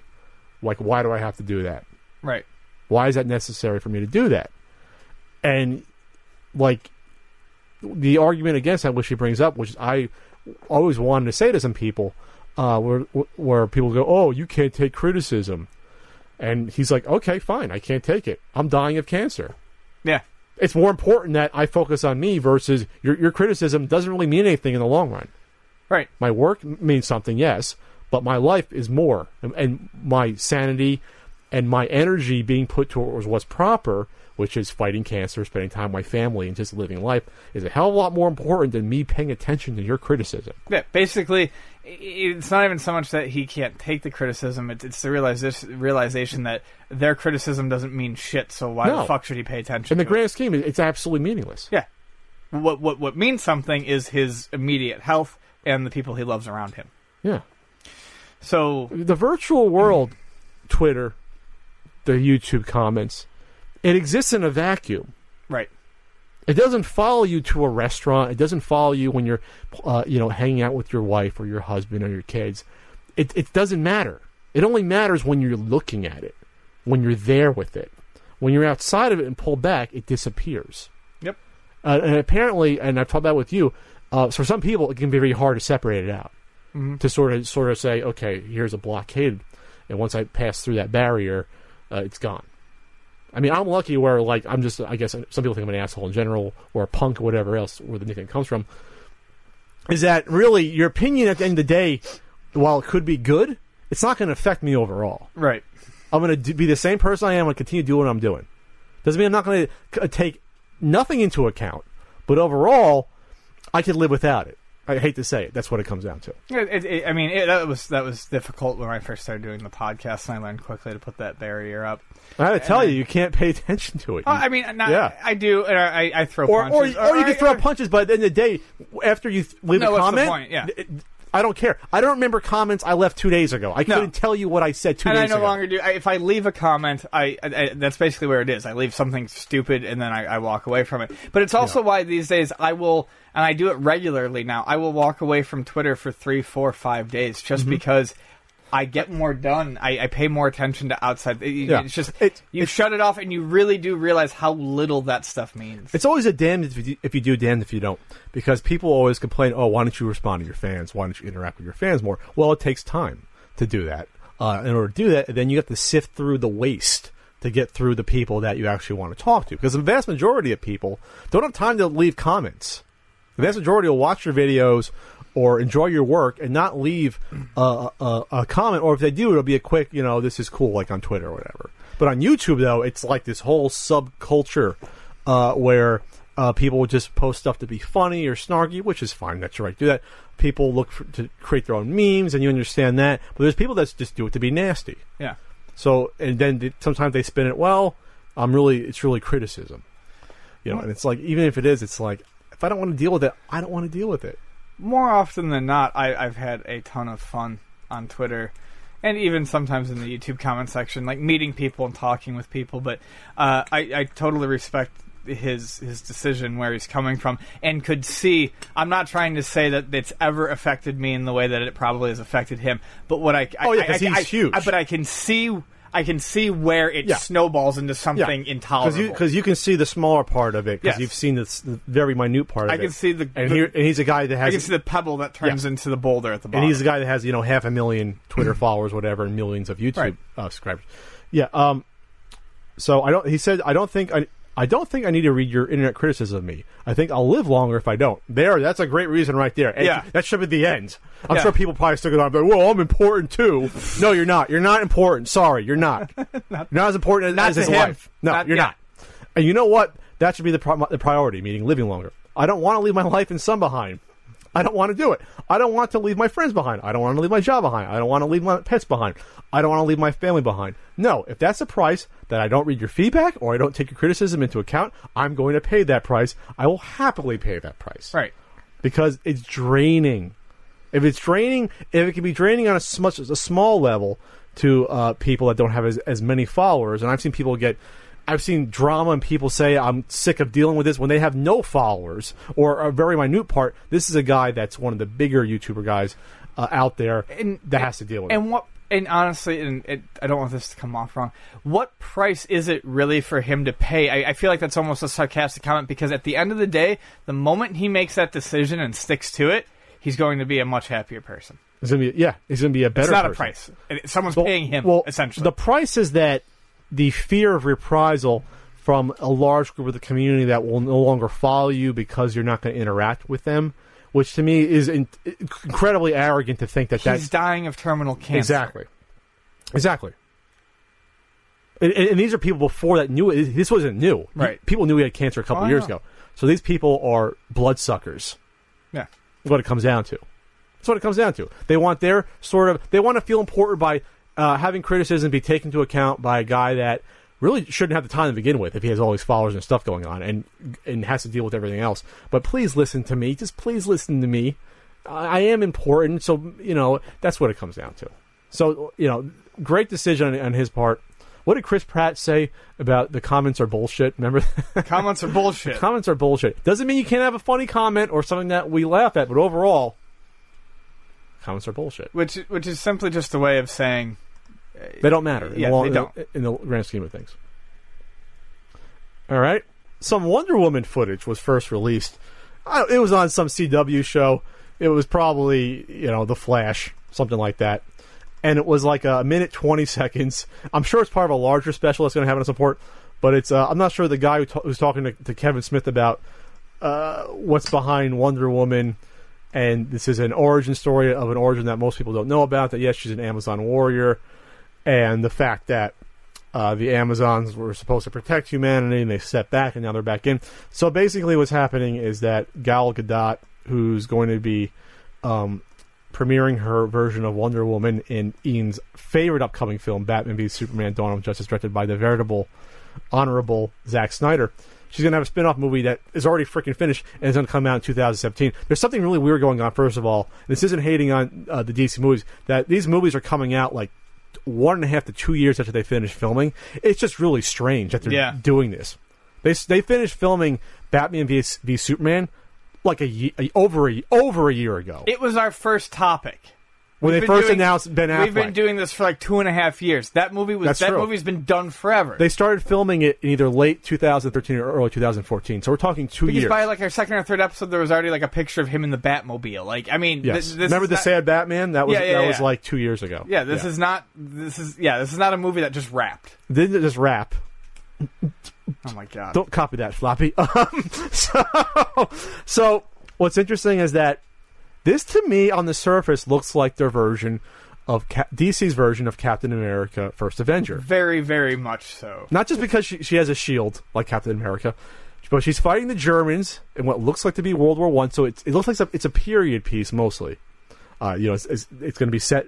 All the footage for the minute and a half only looked like it was set during World War I. I'm guessing it was World War I, not by World War II, by a few subtle clues. And it has that sort of bluish tint that all the Snyder Universe movies that we love, you love it. But they usually do that, though, with World War II films, like Saving Private Ryan, things like that. They put that filter on that it's in the past, sort of gloomy look. So I'm not going to get on it totally for that. I'm just going to discuss the fact that I still don't buy Gal Gadot in the role. I just still don't. And I want to, though, talk about some really strange comments. Yeah. We can also talk about the fact that Kevin Smith is in this minute 20 and looks like he's totally out of place, wide-eyed, just smiling like, looks like I better smile because DC's going to kill me if I don't. They've got a fucking they got a cattle prod against his back. Allow me to read this comment because this is fucked. This is okay. And I will say that, honestly, looking at the movie, looks fucking better than anything else that's been put out so far. In the DC universe. Yeah, in the DC universe. Well, one movie and two on the way, but yes. I'm just saying, from trailers, all that stuff, it looks watchable. Not that I'm going to go... Whatever. I think... Okay, so this is what's being said by Wonder Woman star Chris Pine. Who's playing the boy from Steve Trevor? I think what's really neat about it is that with all of the Thors and the Captain Kirks, I feel like with men at the helm, it's always this kind of revenge cycle thing. It's an eye for an eye. We're going to go get the bad guys, and the bad guys are defeated. But I think it's really lovely having a woman at the helm of something like this. It's just by virtue of her being a woman, there's a great deal more compassion. This is fucking awful. Love at the center of the story, which for something as big as... For something as big as a film as this is going to be, with the kind of eyes that will watch it, I think it's wonderful. The little bit we can do to inch this universe towards something not as aggressive and as violent as this world can be. While she's beating up German soldiers. It's just so fucking weird. Once again, I mean, it's straight down the middle. She's a woman. There's love and compassion because guys can't have that as in a role, and because women can't have a vengeful let's go for the jugular type of role. It's just an incredibly stupid base thing to say. Like there's just nothing to it. So originally, I thought that was since it's a woman director, I thought that's what he was referring to. But it looks like he was referring to the Wonder Woman character. Oh yeah, which right makes from the first sentence. Which makes it mean that it makes even less sense then. Yes, because like you said, it means what? Captain America wasn't compassionate. He wasn't trying to protect people. That was not a revenge tale. Black Widow's not ruthless. Yeah, exactly. It doesn't make any fucking sense. No. Black Widow's... Women love men. Brawn. It's the total, sort of, bilateral nature or whatever dichotomy. And it's just, to me, it shows that how, like, the people who are in these movies don't even fucking understand. Or maybe doesn't care. Doesn't care. Is Steve Trevor going to have a big role in this anyway? Okay, maybe. I don't remember how much he did in the Linda Carter series. I honestly don't remember. Like, I think she used to just rescue him instead of he was the damsel in distress for half the time. You know what I mean? Like, that was basically the role reversal with it. But yeah, it's just really weird because if you actually go down and look at the movies, not all of them are a revenge cycle. Like, Spider-Man movies aren't about revenge. No. They're about saving the city and saving the citizens and preventing catastrophe. Captain America, the first one, is about defeating the Nazis. It's not a revenge tale. Like, this doesn't make any sense. I'm actually trying to think of, how many of them are revenge tales? Revenge tales, yeah. How many of them actually are? Was the first Thor? The first Thor was a redemption tale of him trying to be selfless in order to show that he wasn't an arrogant piece of shit. That was the opposite of revenge. Yeah. So that doesn't make any sense. The Captain Kirk's isn't even about revenge, is it? I don't know. I haven't seen. So what the hell was Chris Pine? I think he was trying to appeal to the. I don't know, as a feminist, but totally swung and missed totally. Missed the fucking mark. Missed the fucking mark. Like, he felt like he had to come up with some way to marry Wonder Woman to being this compassionate female character when I was just remember one woman just kicking ass. Yeah. In her invisible plane and blocking bullets and smacking people. You know what I mean? Like, which, quite frankly, is a more feminist character. She's an Amazonian. Yeah. They were a warrior. In mythology. You love mythology. They were warriors. Yes. They cut off one of their breasts so they could shoot bows and arrows better. That's how badass is that? I understand. That's ridiculous. I don't know. No, that whole chunk is just I'm gonna talk fucking words. We're not. It's actually not even getting on Zack Snyder unless Zack Snyder told them to say this. He's hanging out with Zack Snyder, Chris Pine. I'm sure Zack Snyder was off kicking a puppy somewhere. We're gonna meet him someday. I think we're gonna meet Zack Snyder. Only 2 more months. I tried to say that quietly. That's a little Easter egg. Literally, it's Zack Snyder's mouth. Easter egg right in his mouth. God. Moving on. So, the Suicide Squad had their second trailer release. Suicide Squad. So, the first trailer came out after Comic-Con. Remember, they tried suppressing it. It was like that. And then they came out with it. And what you got out of the first Suicide Squad trailer besides that Will Smith was in the movie? That Will Smith was playing Will Smith again. Yep. And he has sounds like some sort of Suicide Squad. One of the worst lines ever in any movie. And then it's Harley Quinn, and you have Jared Leto's Joker with awful tattoos, and that's what we got out of the first trailer. This is a better trailer. It is a better trailer. I'll give it that. You know why it's a better trailer? Because it's Queen. Bohemian Rhapsody driving the trailer and its beats throughout. There's still a lot of really shitty, one-liners and crap in it. But, they did cut a better trailer. Yes. And I do believe it has a lot to do with the music, and I do believe it has a lot to do with the editing. It does not increase my interest in seeing the movie at all. And I think there was a big misstep in this... or something similar to this not being what was shown first. Sure. This is a Guardians of the Galaxy trailer. Yes, it is. Because it establishes that, like in Guardians of the Galaxy, the first or second trailer, they're all in jail. They're in jail here. Right. Then it goes through the roll call. It doesn't go through the roll call. Was there 8 or 9 of them? It goes through the roll call of 4 or 5. You have the Crocodile guy. You have Deadshot. You have a Harley Quinn who just says, "Oh, she's just nuts because she doesn't have any superpowers." Then a couple others. So that's good. Okay, we're establishing that there's these characters here that are these like B or C characters, like Guardians of the Galaxy are, that are in this universe. That's fine.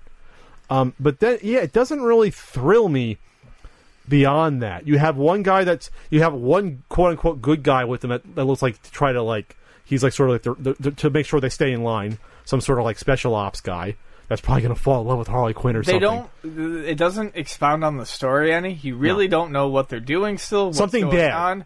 Right, and it just it drags. You just see action movie scene after action movie blow up after one liner. The sets look incredibly cheap, by the way. Yes, I'm actually trying to be fair with this. The street sets look really fucking cheap. I already said it looked better than the first trailer. That's me giving a whole lot of credit to something. They're like in an office doing a firefight with some shit thrown about. They're in a street with like a few cars that are burnt up. This doesn't look like the big. It looks like half of the movie's in two locations. Yes. According to the trailer, a high-rise building and the street outside of it. That's all we saw of it, anyways. That's all we saw. Yes. So, I'm trying to be fair, though. It looks more interesting than Batman v Superman. It does. Oh, I mean, if you put a gun to my head, I'd go watch this before I watch BVS. There's one funny part where like one of the guys takes a sip of beer when he's like, that's actually like a little funny beat where like something's about to go down. One of the villains and he takes a sip. It looks like beer, like behind the car. Like it's a funny little beat. You have some. You have a strange shot of Joker, again, way over the top, with Joker really set up like fucking a circle of knives and guns around him and take him 4 fucking hours to do that. It's edgy, man. I mean, come on. Like, you're beating us over the head. He's the Joker. We get it. He knows he's a nut. He doesn't have to show it to everyone until he kills... you know what I mean? He doesn't have to. Right. And then you have a guy with a tatted up face with a skull thing. You have looks like the Asian female assassin-looking character. And then, yes. They're really pulling for things to say about that. I really am, because it looks... the characters actually look cool, but the movie looks cheap. Right. They succeeded in making the characters look more interesting while at the same time making the movie look way more generic. Yes. Which is not helping it any. This is going to come down to the balance of... this is basically like the Dirty Dozen. So a few of these guys are going to die.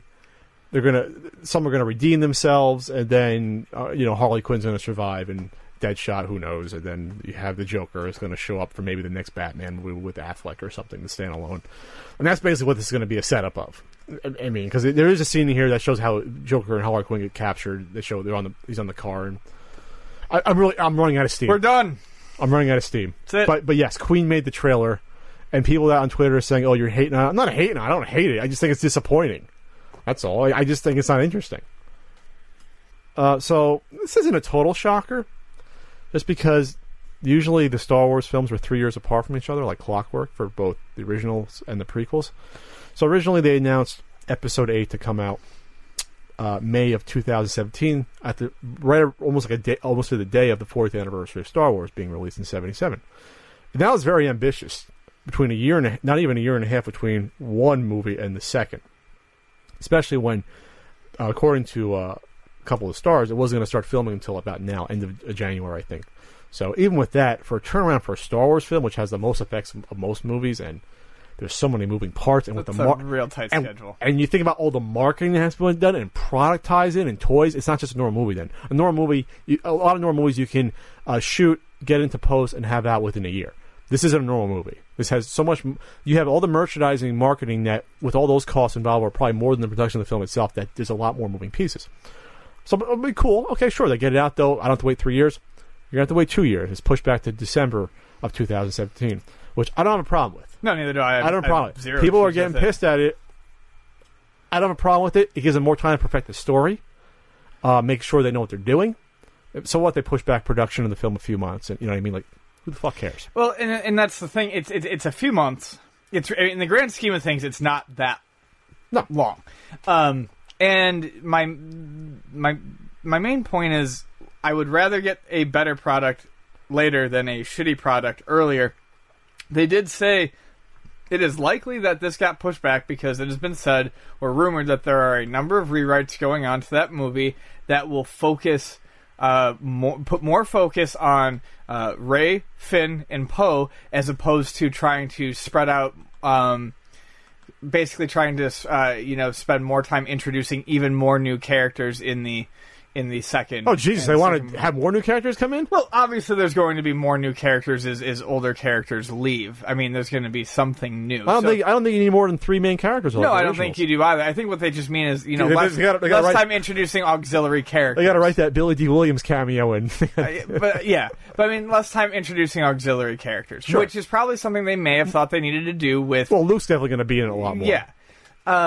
So that's fine by me. I mean. Despite all of the despite all of the criticisms that were levied at it in the end about how similar it was to New Hope and all that, no one ever bitched about the characters, or very few people bitched about the characters. We discovered what a Mary Sue is. Have you ever heard the term before that? People started talking about. I don't give a shit. Now everyone in the comments, oh, she's such a Mary Sue. Did you fucking know what that term was a week before? Now you're using it willy-nilly? 15-year-olds like to grab hold of a word and then use it as much Makes them as sound they can. smarter that they had discovered a new term? Anyways, so the characters were never really looked at as the problem. So I'm excited to hear that they want to flesh those characters out more. Those 3 characters are what are going to and Kylo Ren. Those 4 characters are going to be what makes this trilogy something great, or is what is going to cause it to fall apart if they mishandle it. Mm-hmm. So I'm okay with that. The other interesting thing that they point out is that as of right now, that would put it basically head to head with Avatar 2. Looks like it's been pushed though. They pushed it back. Oh, Avatar 2 did? They did. Okay, as of when I read that article, they had not yet pushed back Avatar 2. And that's probably not in response to directly the fact that they're doing 3 sequels of Avatar. Oh, really? And so they probably want to make sure those are really set right, because remember, folks, Avatar is the biggest moneymaker ever. So I mean, they want to be careful with those. It's going to be so far. It's going to be like 2018. It's going to be 9 years since the first one came out, which is a big, but still, these Avatar is sort of special because it's sort of universal in appeal. So they're like these weird aliens, and well, that's the thing. So Star Wars has already Episode 7 has already bypassed all U.S. box office records, but it still has to beat Avatar on a worldwide level. Mm-hmm. And like you said, with Avatar's kind of universal appeal, that might be, they still have, it remains to be seen if that will happen. Either way, then I guess it's a little less interesting than if they announced that Avatar did get pushed back, because you're not going to see this clash of 2 giants, in Christmas 2017. It would be nuts for all the theaters, because then you'd have like 4 Star Wars screens and 4 Avatars and like no other movies playing. Yeah. I mean, that's just what it comes down to. So, anyways, though, I guess so. Then to cap it back off, I'm fine with them pushing it back. Rewrite. Do the rewrites that you need. Take your time with this. Because a lot of the issues that people had with Rey's character, it's like, whoa, how is she so powerful? And blah blah blah. Which will be questions that will probably be answered in the second movie and the third. You're going to find out who her parents were. Did they know Luke? Was she supposed to be trained? I mean, like, is she Obi-Wan Kenobi's granddaughter? Like, these weird theories. You're going to find this stuff out. Like, this isn't going to be just, she's just some yeah, she was dropped off on a planet. Yeah, we know that part. But there's going to be more revealed. There were hints about her, people. It wasn't just, this is the character and that's it. Ready, set, go. The same with Luke. You had to learn about who his father was. Eventually there's going to be, it's like poetry, it rhymes. Q&A time on the CU podcast. Or do you want to quickly talk about the Royal Rumble? Because you can. Oh, that's right. Let's quickly talk about the Royal Rumble, and let's just try to leave it to the Rumble. Okay, real quick, the rest of the card, real quick. I'm talking. I actually watched a good chunk of it. Or it was the Owens match versus Ambrose was really good. That was good. Women's match was pretty good from what I saw. And Sasha Banks comes back and everyone goes nuts. Yes, I was very happy about Sasha. And then what was the other one? Tag team match. So New Day are just very entertaining. It was because it's New Day. New Day rocks. I want to get their unicorn T-shirt. Well, let's talk about the Rumble event itself. All right, so I'll start it off. The Rumble is, and I've probably said it on here before, it's pretty much my favorite event every year. I like it more than WrestleMania. Mm-hmm. The past 2 have kind of disappointed me. They were awful. Yeah, yes. I'm just. Yes, but I mean, I like watching the Rumble because it's a ridiculous premise. Mm-hmm. There's always some surprises. It's always fun. I mean, even in the worst Rumbles like last year's, hey, I got to see DDP come in and drop 3 diamond cutters and throw a couple people over the ropes. I forgot about that. And that was cool. I was happy with that. Cool, Yeah, great. sure. There's always little things that happen in the Rumble.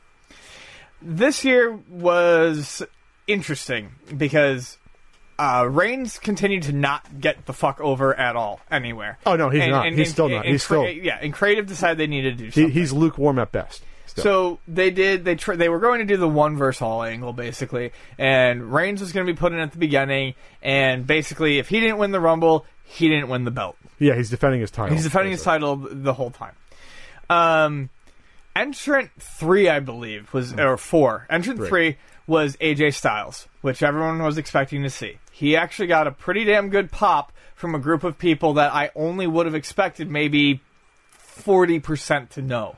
He got the biggest pop probably since when Sting debuted. Yeah. It was a big pop, and the fucking producer in the truck was focusing on Roman Reigns' mug the entire time. And said it wasn't just me saying this. Everyone said it, cutting to the fucking Titantron, because when you see the reactions, it goes, I am, and then slowly says, phenomenal comes in, and it's an awesome way to premiere it, because that's his nickname, the Phenomenal AJ Styles, and that's when the crowd went nuts, and then he walks out. So they ruined that moment, but then AJ Styles was a guy that I watched quite a while ago, and I will admit, I liked him. I never marked out huge for him, and I did miss a good chunk of like his important career, which I kind of wish I hadn't. I've seen some of his better matches, but anyways, it was pretty cool to fucking see him come into the ring. Mm-hmm. And what they did was interesting to me because I started to try to figure out what they were going to do in my head. This Rumble, at least for the first half of it, had more actual wrestling in it than almost any other Rumble I've seen. And initially, it was Reigns and Styles. Back and forth. Someone comes in. They basically get knocked out or incapacitated. They're wrestling more. I'm starting to see something they might be building up here. You know, they're going to push, Styles further into this than I thought. I thought they might actually, for a brief moment, keep the fucking belt on Reigns, give Styles 2 months to get situated, and throw him at Reigns at WrestleMania to take the belt. But these are just things that are going through my head while watching. Anyways, it quickly goes downhill from there. We end up with, and I'm skipping large chunks of a very large event, and you can fill them in. Sure.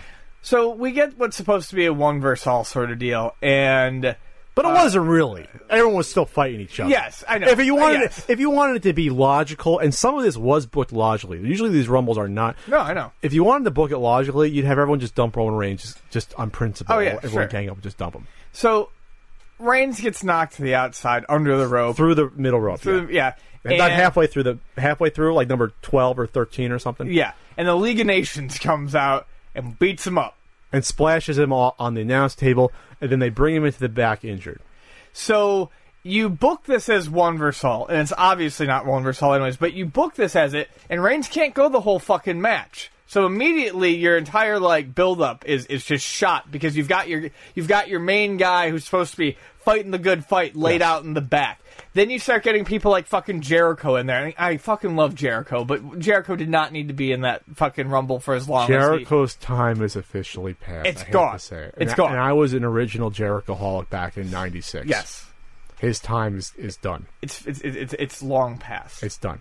They had him stay in the Rumble for 50 fucking minutes. A guy that comes around every 2 years for like 3 months and leaves. The last time he was there, he came in the summer for he was around for like 3 weeks in the summer and left.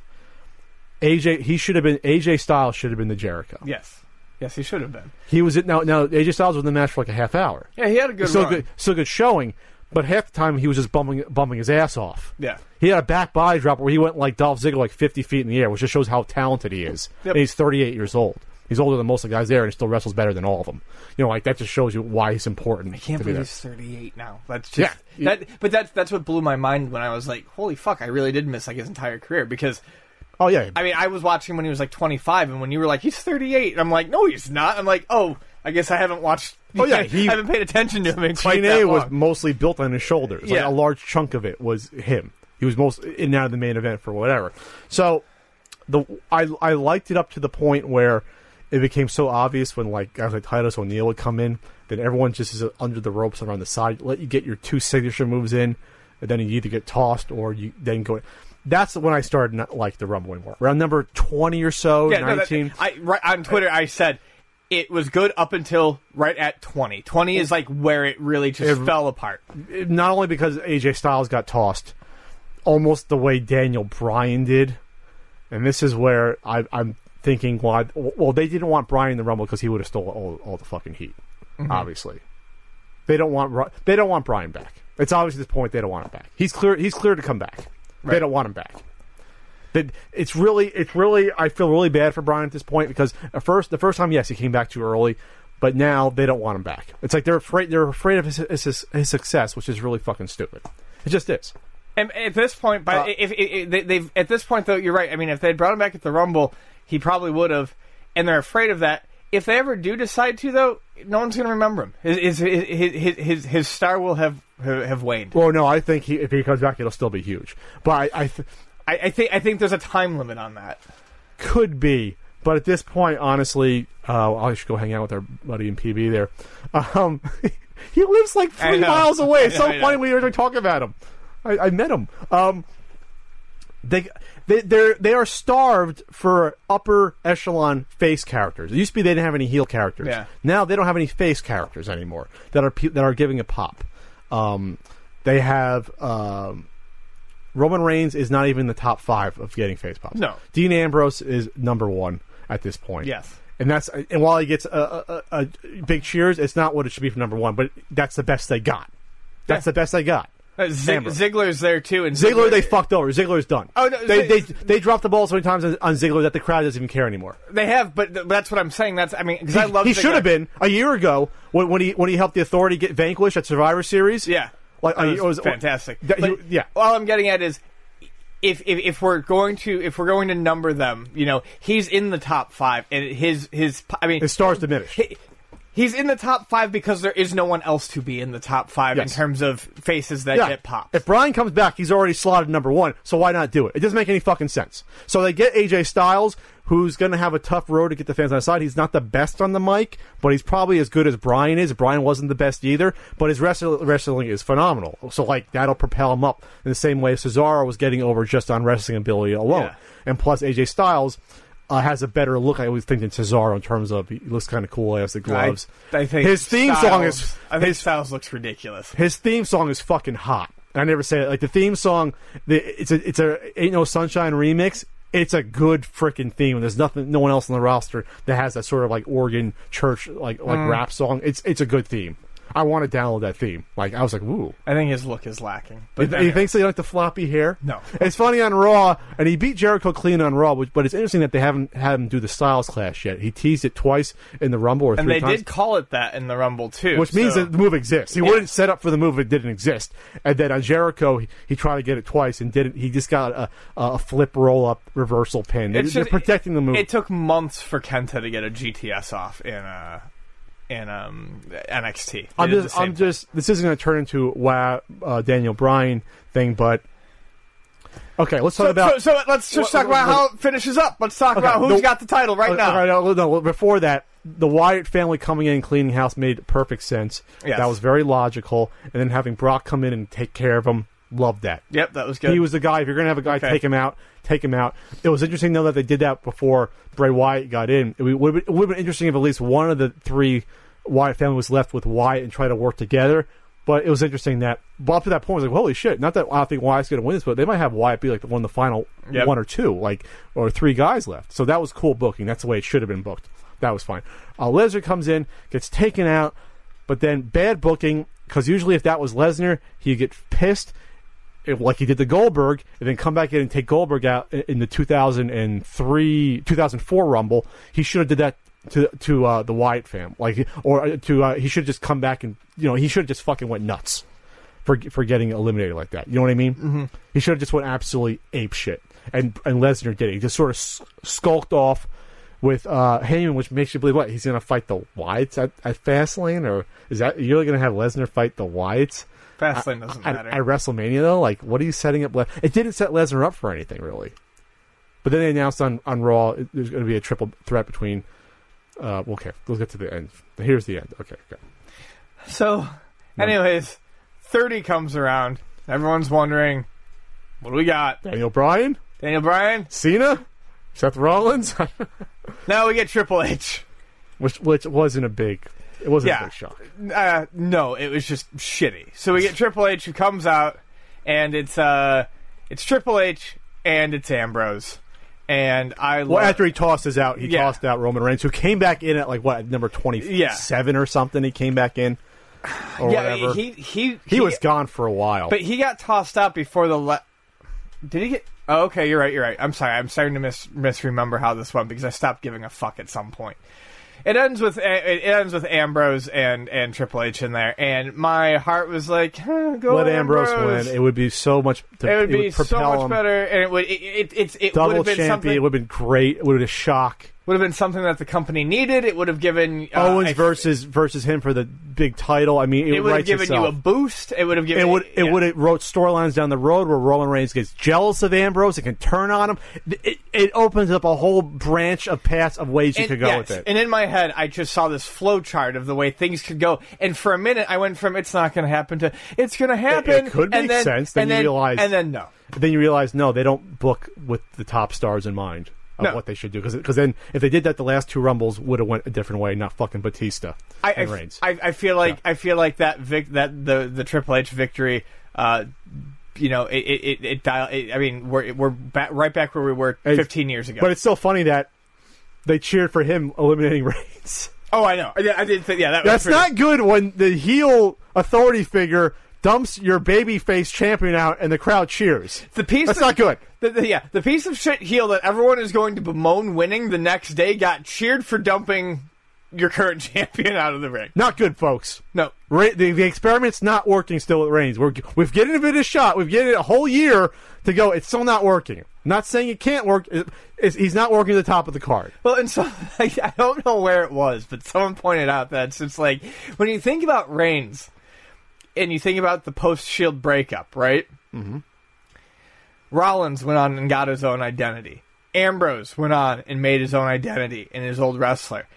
And Reigns still coming out to the same music, still wearing the chest protector. Slightly altered music, but it's the same. Yeah, still coming down. Yeah, chest protector. Has the same moves. Got nothing. No charisma, no personality. He has some charisma, but it's not enough. It's not enough alone to look cool and badass to be a champion. That's not all what it is. But that's what. If that's the case, you can make freaking Braun Strowman the champion. Looking tough isn't what it takes to be the champion. By the way, Big Show got tossed out by Strowman alone. That was really strange. After Big Show was one of the last 3 or 4 last year, and was booked very strong. Mark Henry got dumped easily, and he's the strongest man in the world. Booking was off. It got to the point where it was just really off after 20, like we said. We just got, get these guys out of the ring. They came in, get them out of the ring. The first 12 or 13 entrants, I saw some wrestling. I saw them, building some sort of story that seemed like it could go in a number of directions that was interesting. Then things got weird. Then they got shitty. Yes. Then they ended awfully. It should have been the last 4. This is what should have happened. This is my fantasy booking real quick. Final 4. If you want to keep Triple H in there, fine. Triple H, AJ Styles, Ambrose, and Reigns. That's my final 4. Sure. Because AJ Styles looks fucking strong as hell. It's even by then, even the people that don't know, I'm like, wow, this AJ Styles guy is staying still in the ring. Yeah. He must be an important guy. I might find out about who this guy is. That instead of fucking Jericho. Keeping Jericho in the ring for an hour doesn't do anything to him at this point. It doesn't help him. It would have helped AJ Styles. That's your final 4, and then you can have Reigns get knocked out second to last again, and then AJ Styles gets tossed out. It doesn't matter if he gets to the final 4, toss him out first. Then Reigns gets tossed out. Ambrose wins. And then, but here's the thing. You could have had Ambrose win. Hell, you could have Reigns come back in and tossed out Triple H. There's no fucking rules in the Rumble anymore. No. If a guy can get hurt and walk to the back and be out of it for 35 minutes, I would do that myself then and pretend. Yeah.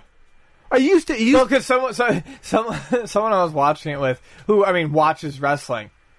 You need logic. I think it even might have been Vonnie, and Vonnie understands wrestling. She goes, so, or who was it? Anyways, whoever it was like, then why doesn't everyone just dive under the bottom rope and go wait in the back until everyone's in? Even The Miz did that. It used to be a rule that if you weren't in the ring, by the next time the next person came out, you were automatically eliminated. I do believe I remember that. Yeah. So Miz comes out and doesn't come in for 3-4 people, What the fuck? He should not be allowed in. Right. You need logic. I know it's fake. I understand that. You need logic in the story. Movies are fake too. But you need logic in these stories so that we try to follow along, and that's that disbelief bridge isn't totally shattered like Temple of Doom and crocodiles eat us. That's what we're trying to avoid here. You need logic.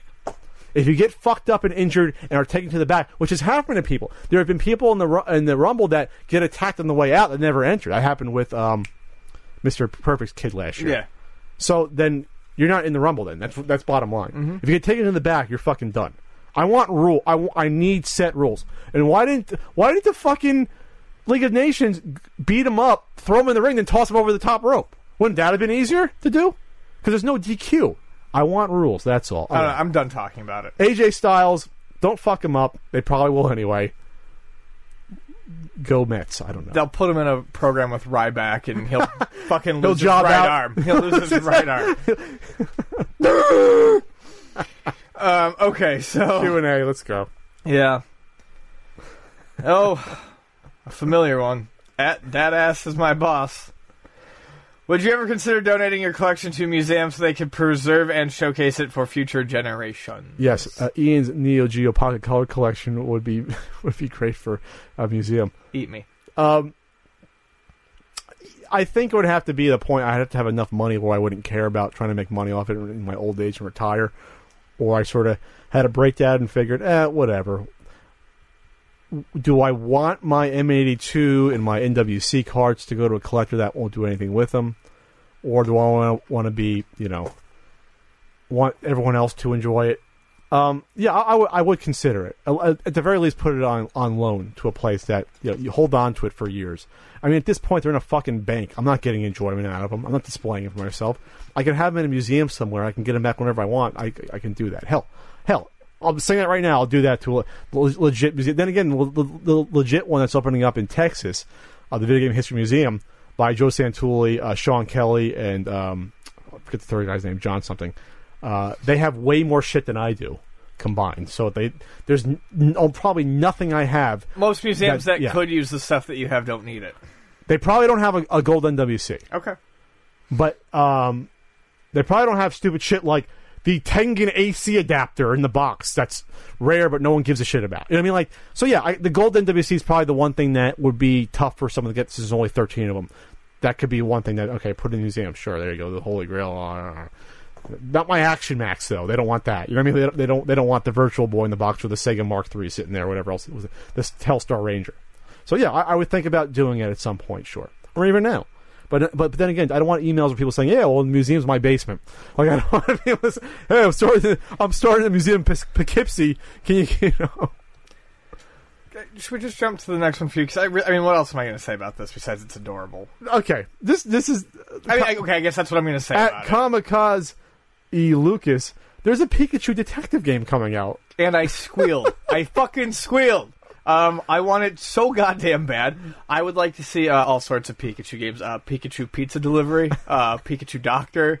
But Pikachu Sherlock Holmes looks adorable. It looks like a Sherlock Holmes game. I thought that was funny because the music sounded like a takeoff of the new BBC. Pat doesn't know iconic Pokemon music. I'm not a Pokemon guy. I'm not a Pocket Monster guy.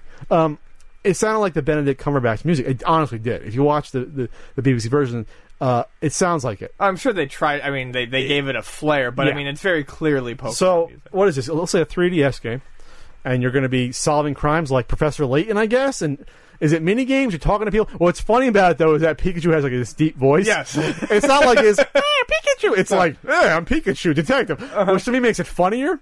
And then Pikachu shows up at the end of the trailer anyway and talks. So it's Pikachu detective, something like the uncle of Pikachu or something. I don't know. It's a Pikachu. It's also interesting to me because it appears that he's speaking to a human. He has like a boy sidekick. He's speaking to him in a language that he understands. He's not just speaking in Pikachu. That's the only time that Pokemon ever get. Is that the language? Pikachu? Well, no. They always say that they don't communicate with their trainers in actual language. Okay. The only time you ever see like conversations come out of the mouth of Pokemon, and someone can correct me if I'm wrong, I'm sure I will be, is in the Mystery Dungeon games, where you play as Pokemon, and then you witness conversations between them and other Pokemon. So it's interesting that Detective Pikachu is actually conversing with a human. Is this London? Was this a London setting, or was this somewhere else? It's where I would like to live. I feel safer wherever Detective Pikachu is. Yeah, I do. Well, there was one shot where there's a body on the ground, but there wasn't any blood. So I don't know if it was a guy knocked out. You don't want to. You don't. He's probably just. Oh no! It was like it's the kid sleeping. Yeah. Okay, I thought it was like a dead body. And that'd be graphic if it's like Forensic Files with Detective Pikachu. There's like blood spatter patterns. It's like Law and Order Criminal Intent with Vincent D'Onofrio Pikachu. Dropping blood into a centrifuge. Jesus. Or is it? Oh, it's going to be like oh Jesus Christ! I can't think tonight. I'm so tired. The freaking movie, the last game I bought on a 360. L.A. Noire. L.A. Noire with Pikachu interrogating people and threatening them with evidence. Hell, it could be that because there's no clues. You have like a minute of CG render, then it goes like the 3DS looking game. Yeah, we don't really know anything about the game other than it looks cute. It looks cute. It might be sort of an adventure title. We'll see what happens. We're almost hitting 3 minutes, so people won't be bitching that this is too short a segment. I will buy 10 copies. You're going to buy 10 copies? It's going to come out February 3rd as a download-only 3DS title, according to the Google Translate on here, so I know it's coming out. So I guess it'll probably be later in the year, the U.S. version. Most likely. Because they haven't announced it. But this is a surprise. This wasn't the last Nintendo Direct, I don't believe. They didn't announce this. I don't think so. But I know it just got announced recently, and there was no recent Nintendo Direct. All right, we'll see if he's solving crimes like Luther. This is from Dagon Dambala. At what point does collecting become an unhealthy obsession? Well, thanks for your question, JC. Anything becomes unhealthy when it starts to interfere with your normal everyday life. Whether it's you're spending too much money that you can't pay your mortgage or your rent or eat, or it's bleeding away your time and energy from spending time with your friends and family, and it's affecting that relationship, or mentally it's putting you off from your normal routine, your normal work, your normal habits. That's when anything, whether it's porn or video games or gambling or alcohol or drug use, that's when anything becomes unhealthy to me. That's the point. If you can fake it up to that point and have games on a wall, but it's not affecting my mortgage, or I'm still having a social life that's healthy, I'm still going out there and doing other things, my health isn't taken for granted, I don't have teeth falling out, then it's okay. But once you cross over that line, now it's unhealthy. I feel like it's example based wise, I feel like it's unhealthy when someone comes into the store and sees a copy of a game. I don't remember what game it was, but this happened today. Shit, what game? Whatever. And it's a $60 game, and it doesn't come around. What the fuck was it? It doesn't come around very often. It was something Super Nintendo, some sort of Super Nintendo RPG. And Lufia 2. They look at it and they're like, "Oh man, you have that? That's so cool." And I'm like, "Yeah." And they're like, "Oh man, I think I'm gonna need to get that. God, I shouldn't be spending the money." And then they're like, "How much is it?" And I'm like, it says right on there, $59.99. And then this is something that's always telltale weird for me. Well, what is that with tax? If your decision is what the tax bumps it up to, which by the way is like $64.79 in California, in San Diego, then you probably shouldn't be buying it in the first place. If tax is your deciding factor on an item that is under $100 or $200, you really shouldn't be looking at it. And then they go, and then they're like, and I'm not making this up. This is today. I know I never see this, and that's. Can I see it? Yes, it's in really good shape. I think it was like Secret of Mana or something. It might have been 50. I'm like, oh, it's a really nice copy, and I'm like, yeah, it's gorgeous looking, good label. I know I'm never gonna play it. Oh, and it's like, okay, so you brought up the sales tax, and you already said you're never gonna play it. What kind of game is it again? I know it's supposed to be a good one. It's in a lot of people's top 15. I'm like, it's kind of like a Zelda. You can do multiplayer. It's really good. I said, but if you...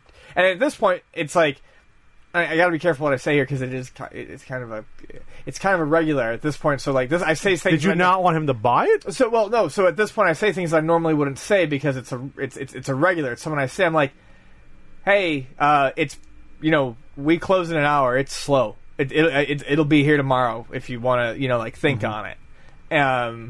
Because I will say things like that to regulars if I realize that they're obviously like.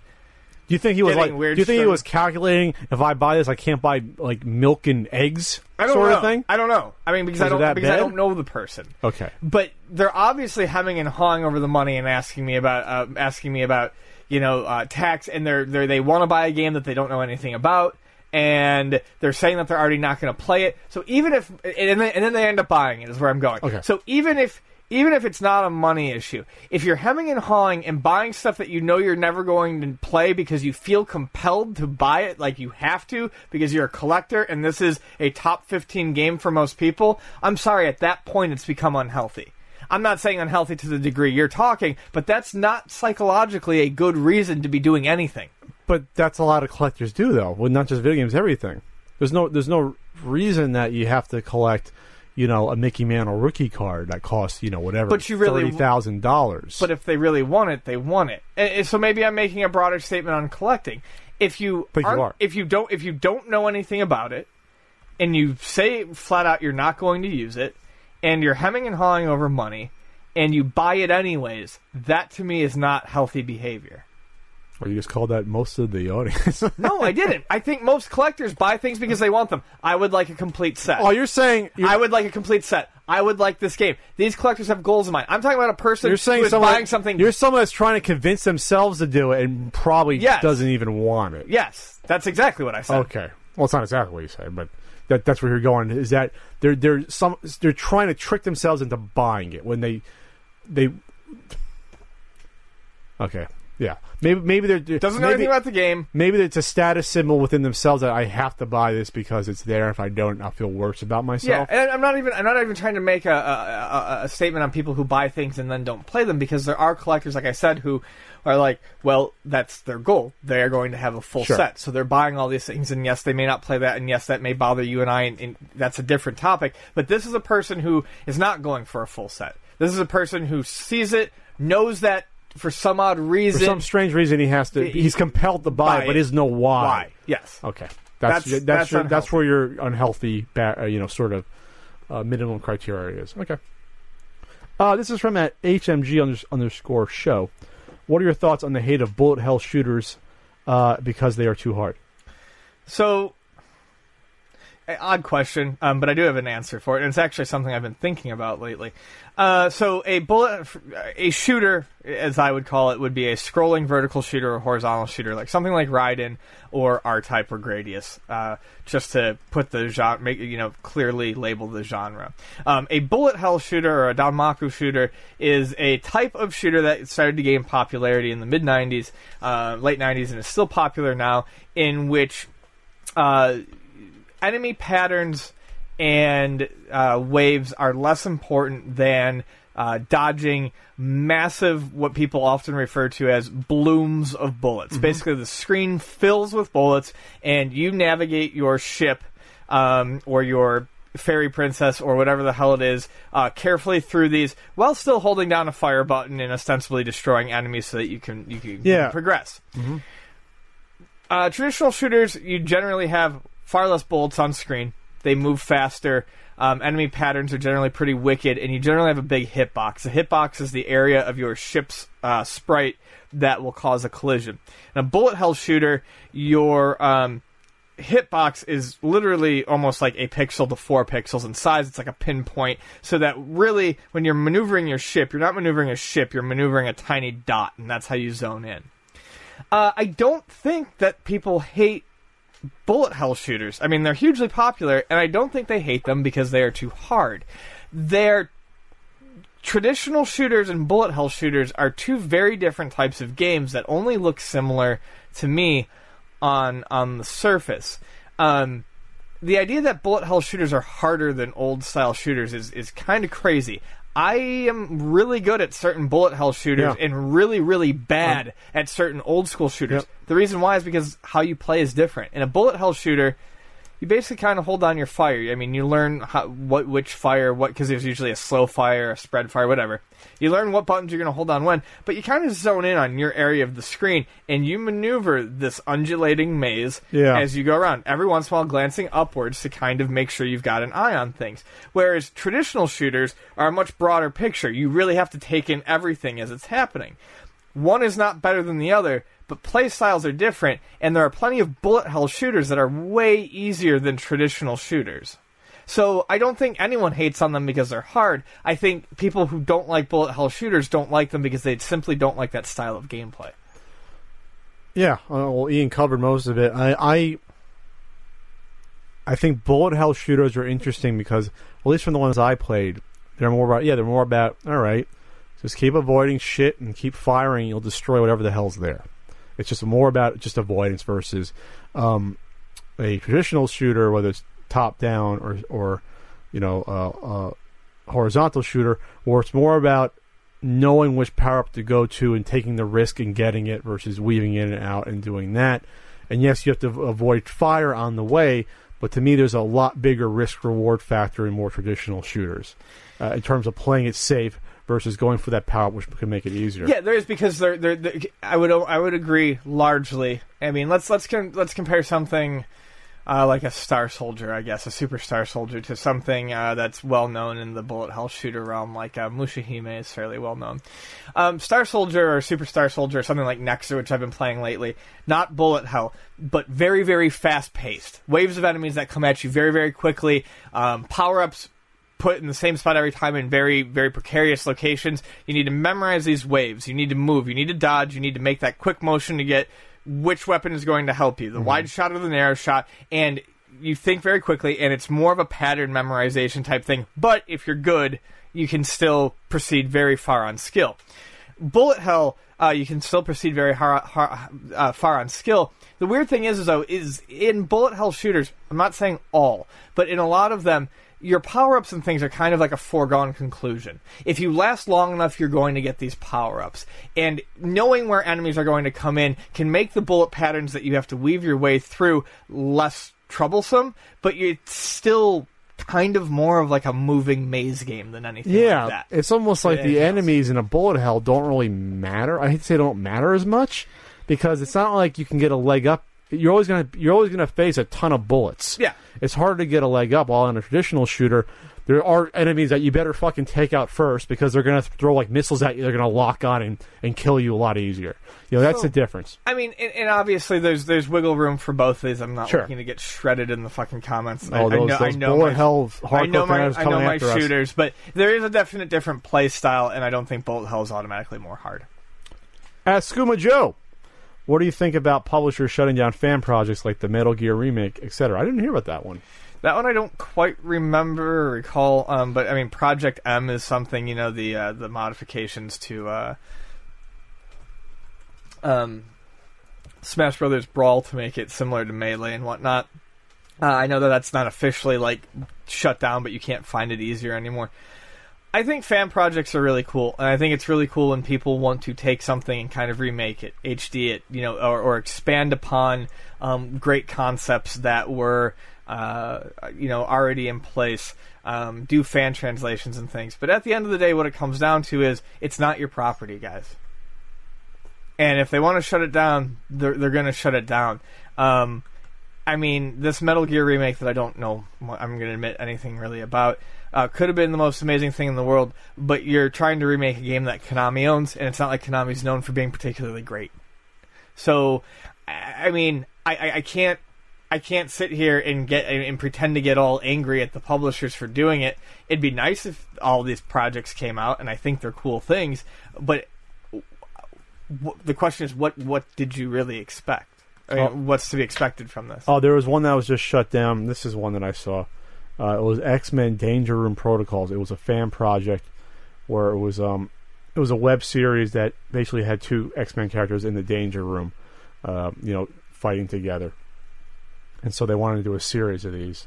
I guess harkening back to maybe the early 90s animated X-Men show.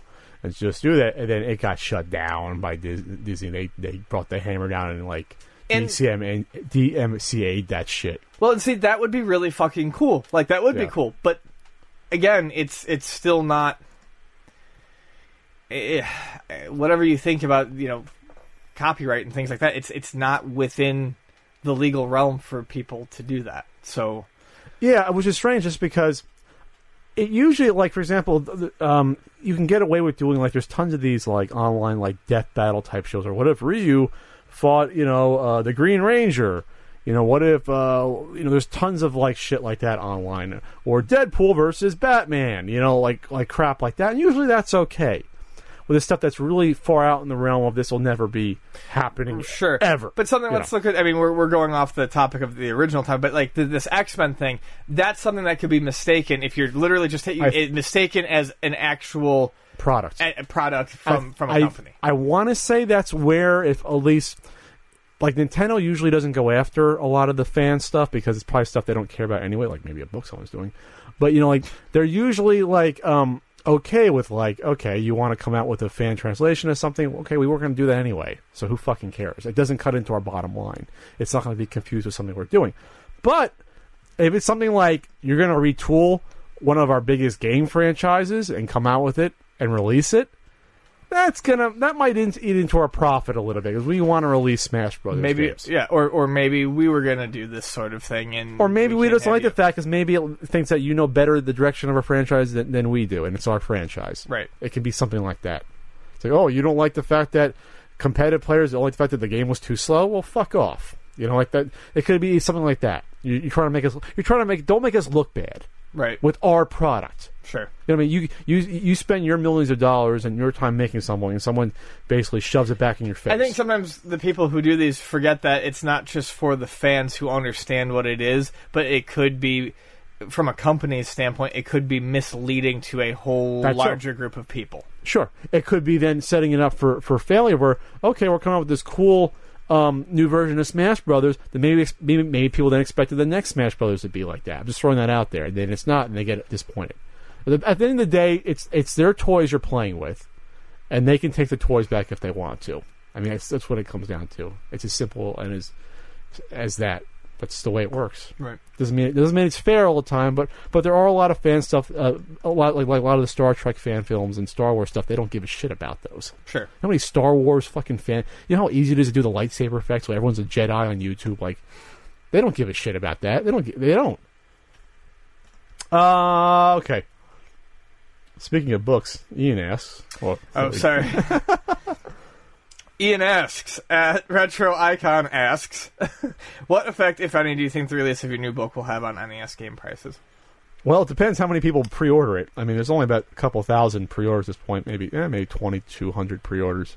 So I think what's going to be interesting is going to be those sort of middling titles, like the stuff that we usually discover during the marathons, like the Eliminator Boat Duel games and Archon, and games that are pretty fun. They're not exactly rare. They're borderline uncommon games that are really fun. They don't cost a lot. It's like the hidden gem sort of dilemma, where that's not a hidden gem dilemma. It's like those games that are like 3.5 to 4.5 stars that you don't know about, that hopefully you discover and say, I want to play this game. Or even those weird 2-star games or 2.5 star, or a game like Metal Mech that's not the greatest game, but at least it has an original premise to it. That I want to go in and play it in a mech and be able to get out of the mech and run around and shoot. There's no other game in the system that's really like that. It's those games like that that's why I love the library, is that there's so many weird games that they really try to do a lot with the system. Yep.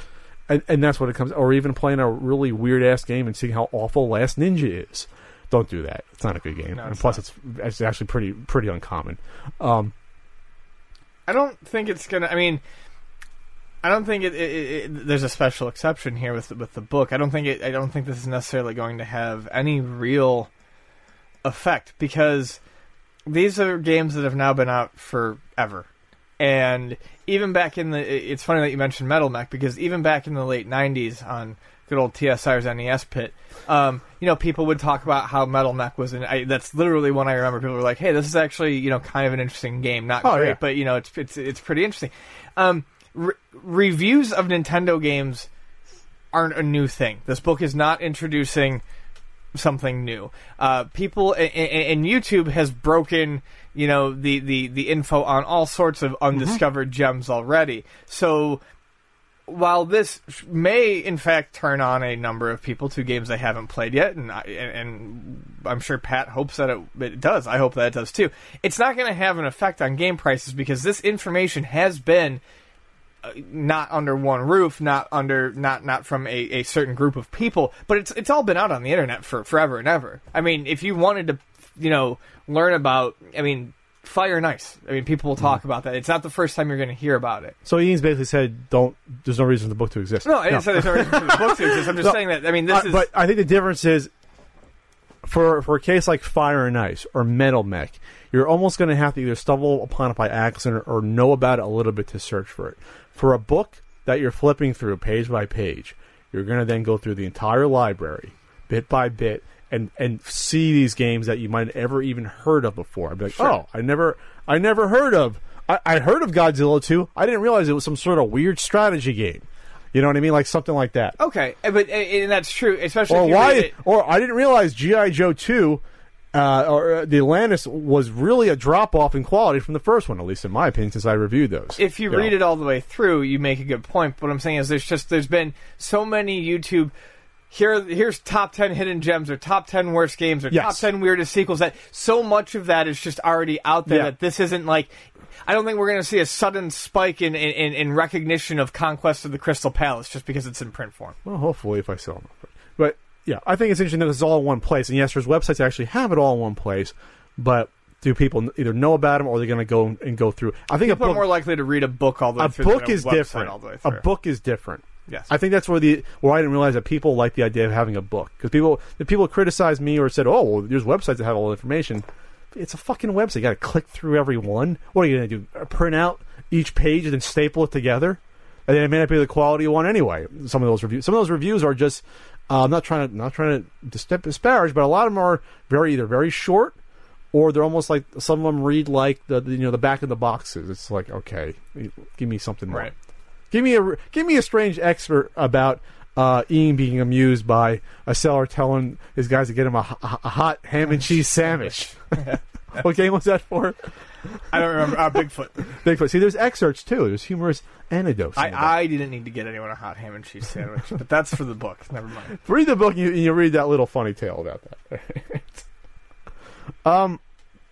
This is from at JFGME. Josh. Will Ian ever post regularly to his YouTube channel? Which is it Pixel Sickle? I don't know. I have it. No, I think it's just I don't. He doesn't even know his YouTube channel. Well, no, but I know it's whatever my login is, but I don't know what it's called. People find it. I have people who follow it. Okay. So the answer is actually I kind of lately I have kind of wanted to. I'll link to it in the annotation right here. I have kind of wanted to. I have been searching for... Shut it. I've been searching for, just ways to get things that are a little bit... It's sort of like a creative outlet to get things out. I wanted to do... I wanted to stream, play, and talk about a lot of Mahjong games, for instance. And I have a ton on the PC Engine. I have, I have an Elgato HD capture card. But you know what? You can't really do it well because you really kind of need something that's RGB modded to make it look decent. Oh, really? Yeah, to make it look decent. And I don't have the time or the money to... I don't want to send it off to be RGB modded. I don't even know what it costs. It just seems like an extra hassle of a step. I wanted to film, attempts at 1cc finishing like shooters, but I don't have a camera that does that properly. And like I said, my ability to stream is low. Oh, you shoot yourself, you mean, or capture the basically gameplay? Capture the gameplay of me trying to do 1-credit completions of various shooters. I've wanted to do videos of... The Elgato couldn't do that? Probably, but I've heard it's going to look like crap. Well, try it. Experiment.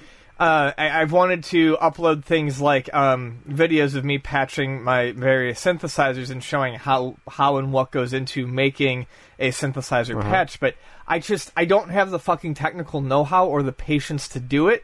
So the answer is, will I ever? iPhone. Yeah, I know. I know a lot of people do. But will I ever? Maybe. I mean, the fact of the matter is I kind of do want to do some of my own weird, stupid shit that no one's going to watch anyways. but until I can not be frustrated by the mere thought of it, it's not going to happen. Well, you got to start somewhere. I mean, that's how everyone starts, not knowing how to do it. You got to walk your way through it. Or you can be like Frank and call me up and asking me how to, change the video input to the DVD. You can just ask me and I'll answer you. I'm nice sometimes. I help you, I think. All right, finally. Onwards. You do. I don't want help. I don't have who asked this one. Sorry. Could Nintendo ever mismanage Mario's IP into irrelevance the way Sega did Sonic, or is the iconic plumber bulletproof? My answer to that is, hypothetically speaking, even Rome fell.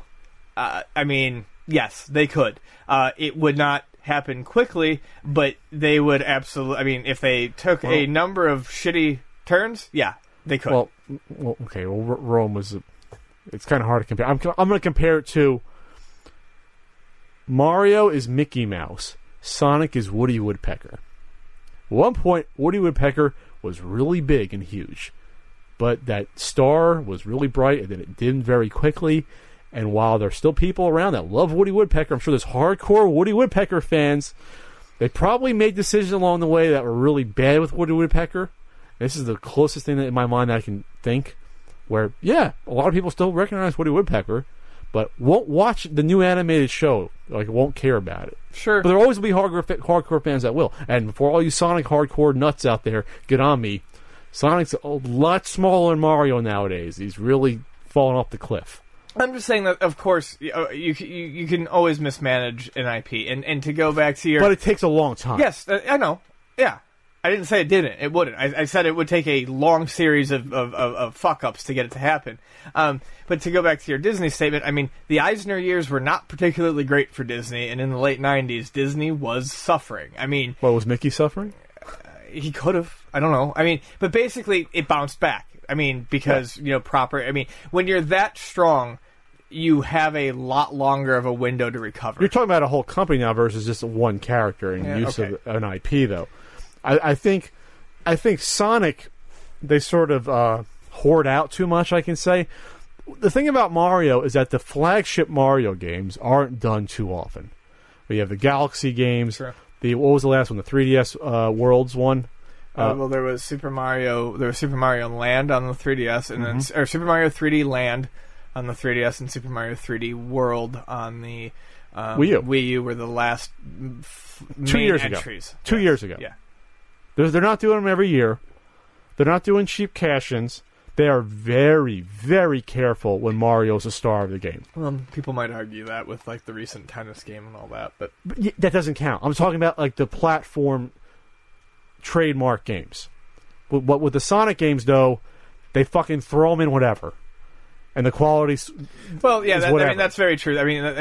Sonic 06. Really, the bigger problem, I think, was not so much Sonic 06, which was awful, but then they just started, you're right, they started throwing Sonic and everything. Let's put them in a fairy tale about a Black Knight. Let's put them on On-Rails Runner where there's Tyrannosaurus Rexes. Let's introduce his evil brother and, create a GTA-type game. They're swinging it, swinging and missing. Yeah. Well, with the Mario games, they realized that we got to be careful. This has to be a really great game. Let's take our time. And to backtrack a little bit, a ensemble sports game, whether it succeeds or fails, is not exactly a huge risk. No, and even they put Sonic and Mario at the Olympics. No one gives a shit. But that's almost it's kind of a cute thing. Mm-hmm. We're talking about the mainstream sort of games. And plus, Mario is always lifted up because he stars in also other good games like Smash Brothers. He's always up front and center and stuff like that. So a little guy's always going to be... And Sonic's like the little... All right, we've already dominated you. Come on in, you can be in our game. So... I don't know what to say. I like the Sonic character in theory. I just think I don't enjoy the games. I don't like games on rails. I don't think platformers on rails make any sense. It wasn't supposed to be on rails. You're supposed to take your time with it. That's the biggest misconception, is that Sonic is all about speed. But anyway. But then there's parts where you just watch the game and it's on rails. So it's all right. It does. Whatever. That'll be a Pat the Idiot Punk episode in the future, I'm sure. All right. $1 million downvotes on it. By one person with about 800 Sonic accounts. Sonic accounts, the number one Sonic fan? Yeah. All right, well, this was a fine CU podcast. I was like, Jesus. It was a long one. It was over 2 hours. 2.5 hours. God, but we covered a lot. And I'll be at the SoCal Retro Gaming Expo, City of Industry, January 30th and 31st, 2016, if you're listening to this 10 years from now. I'm hopefully retired. And then Ian's going to be in Buffalo at some point. April 30th. So that's a long way off. We can promote it closer to them.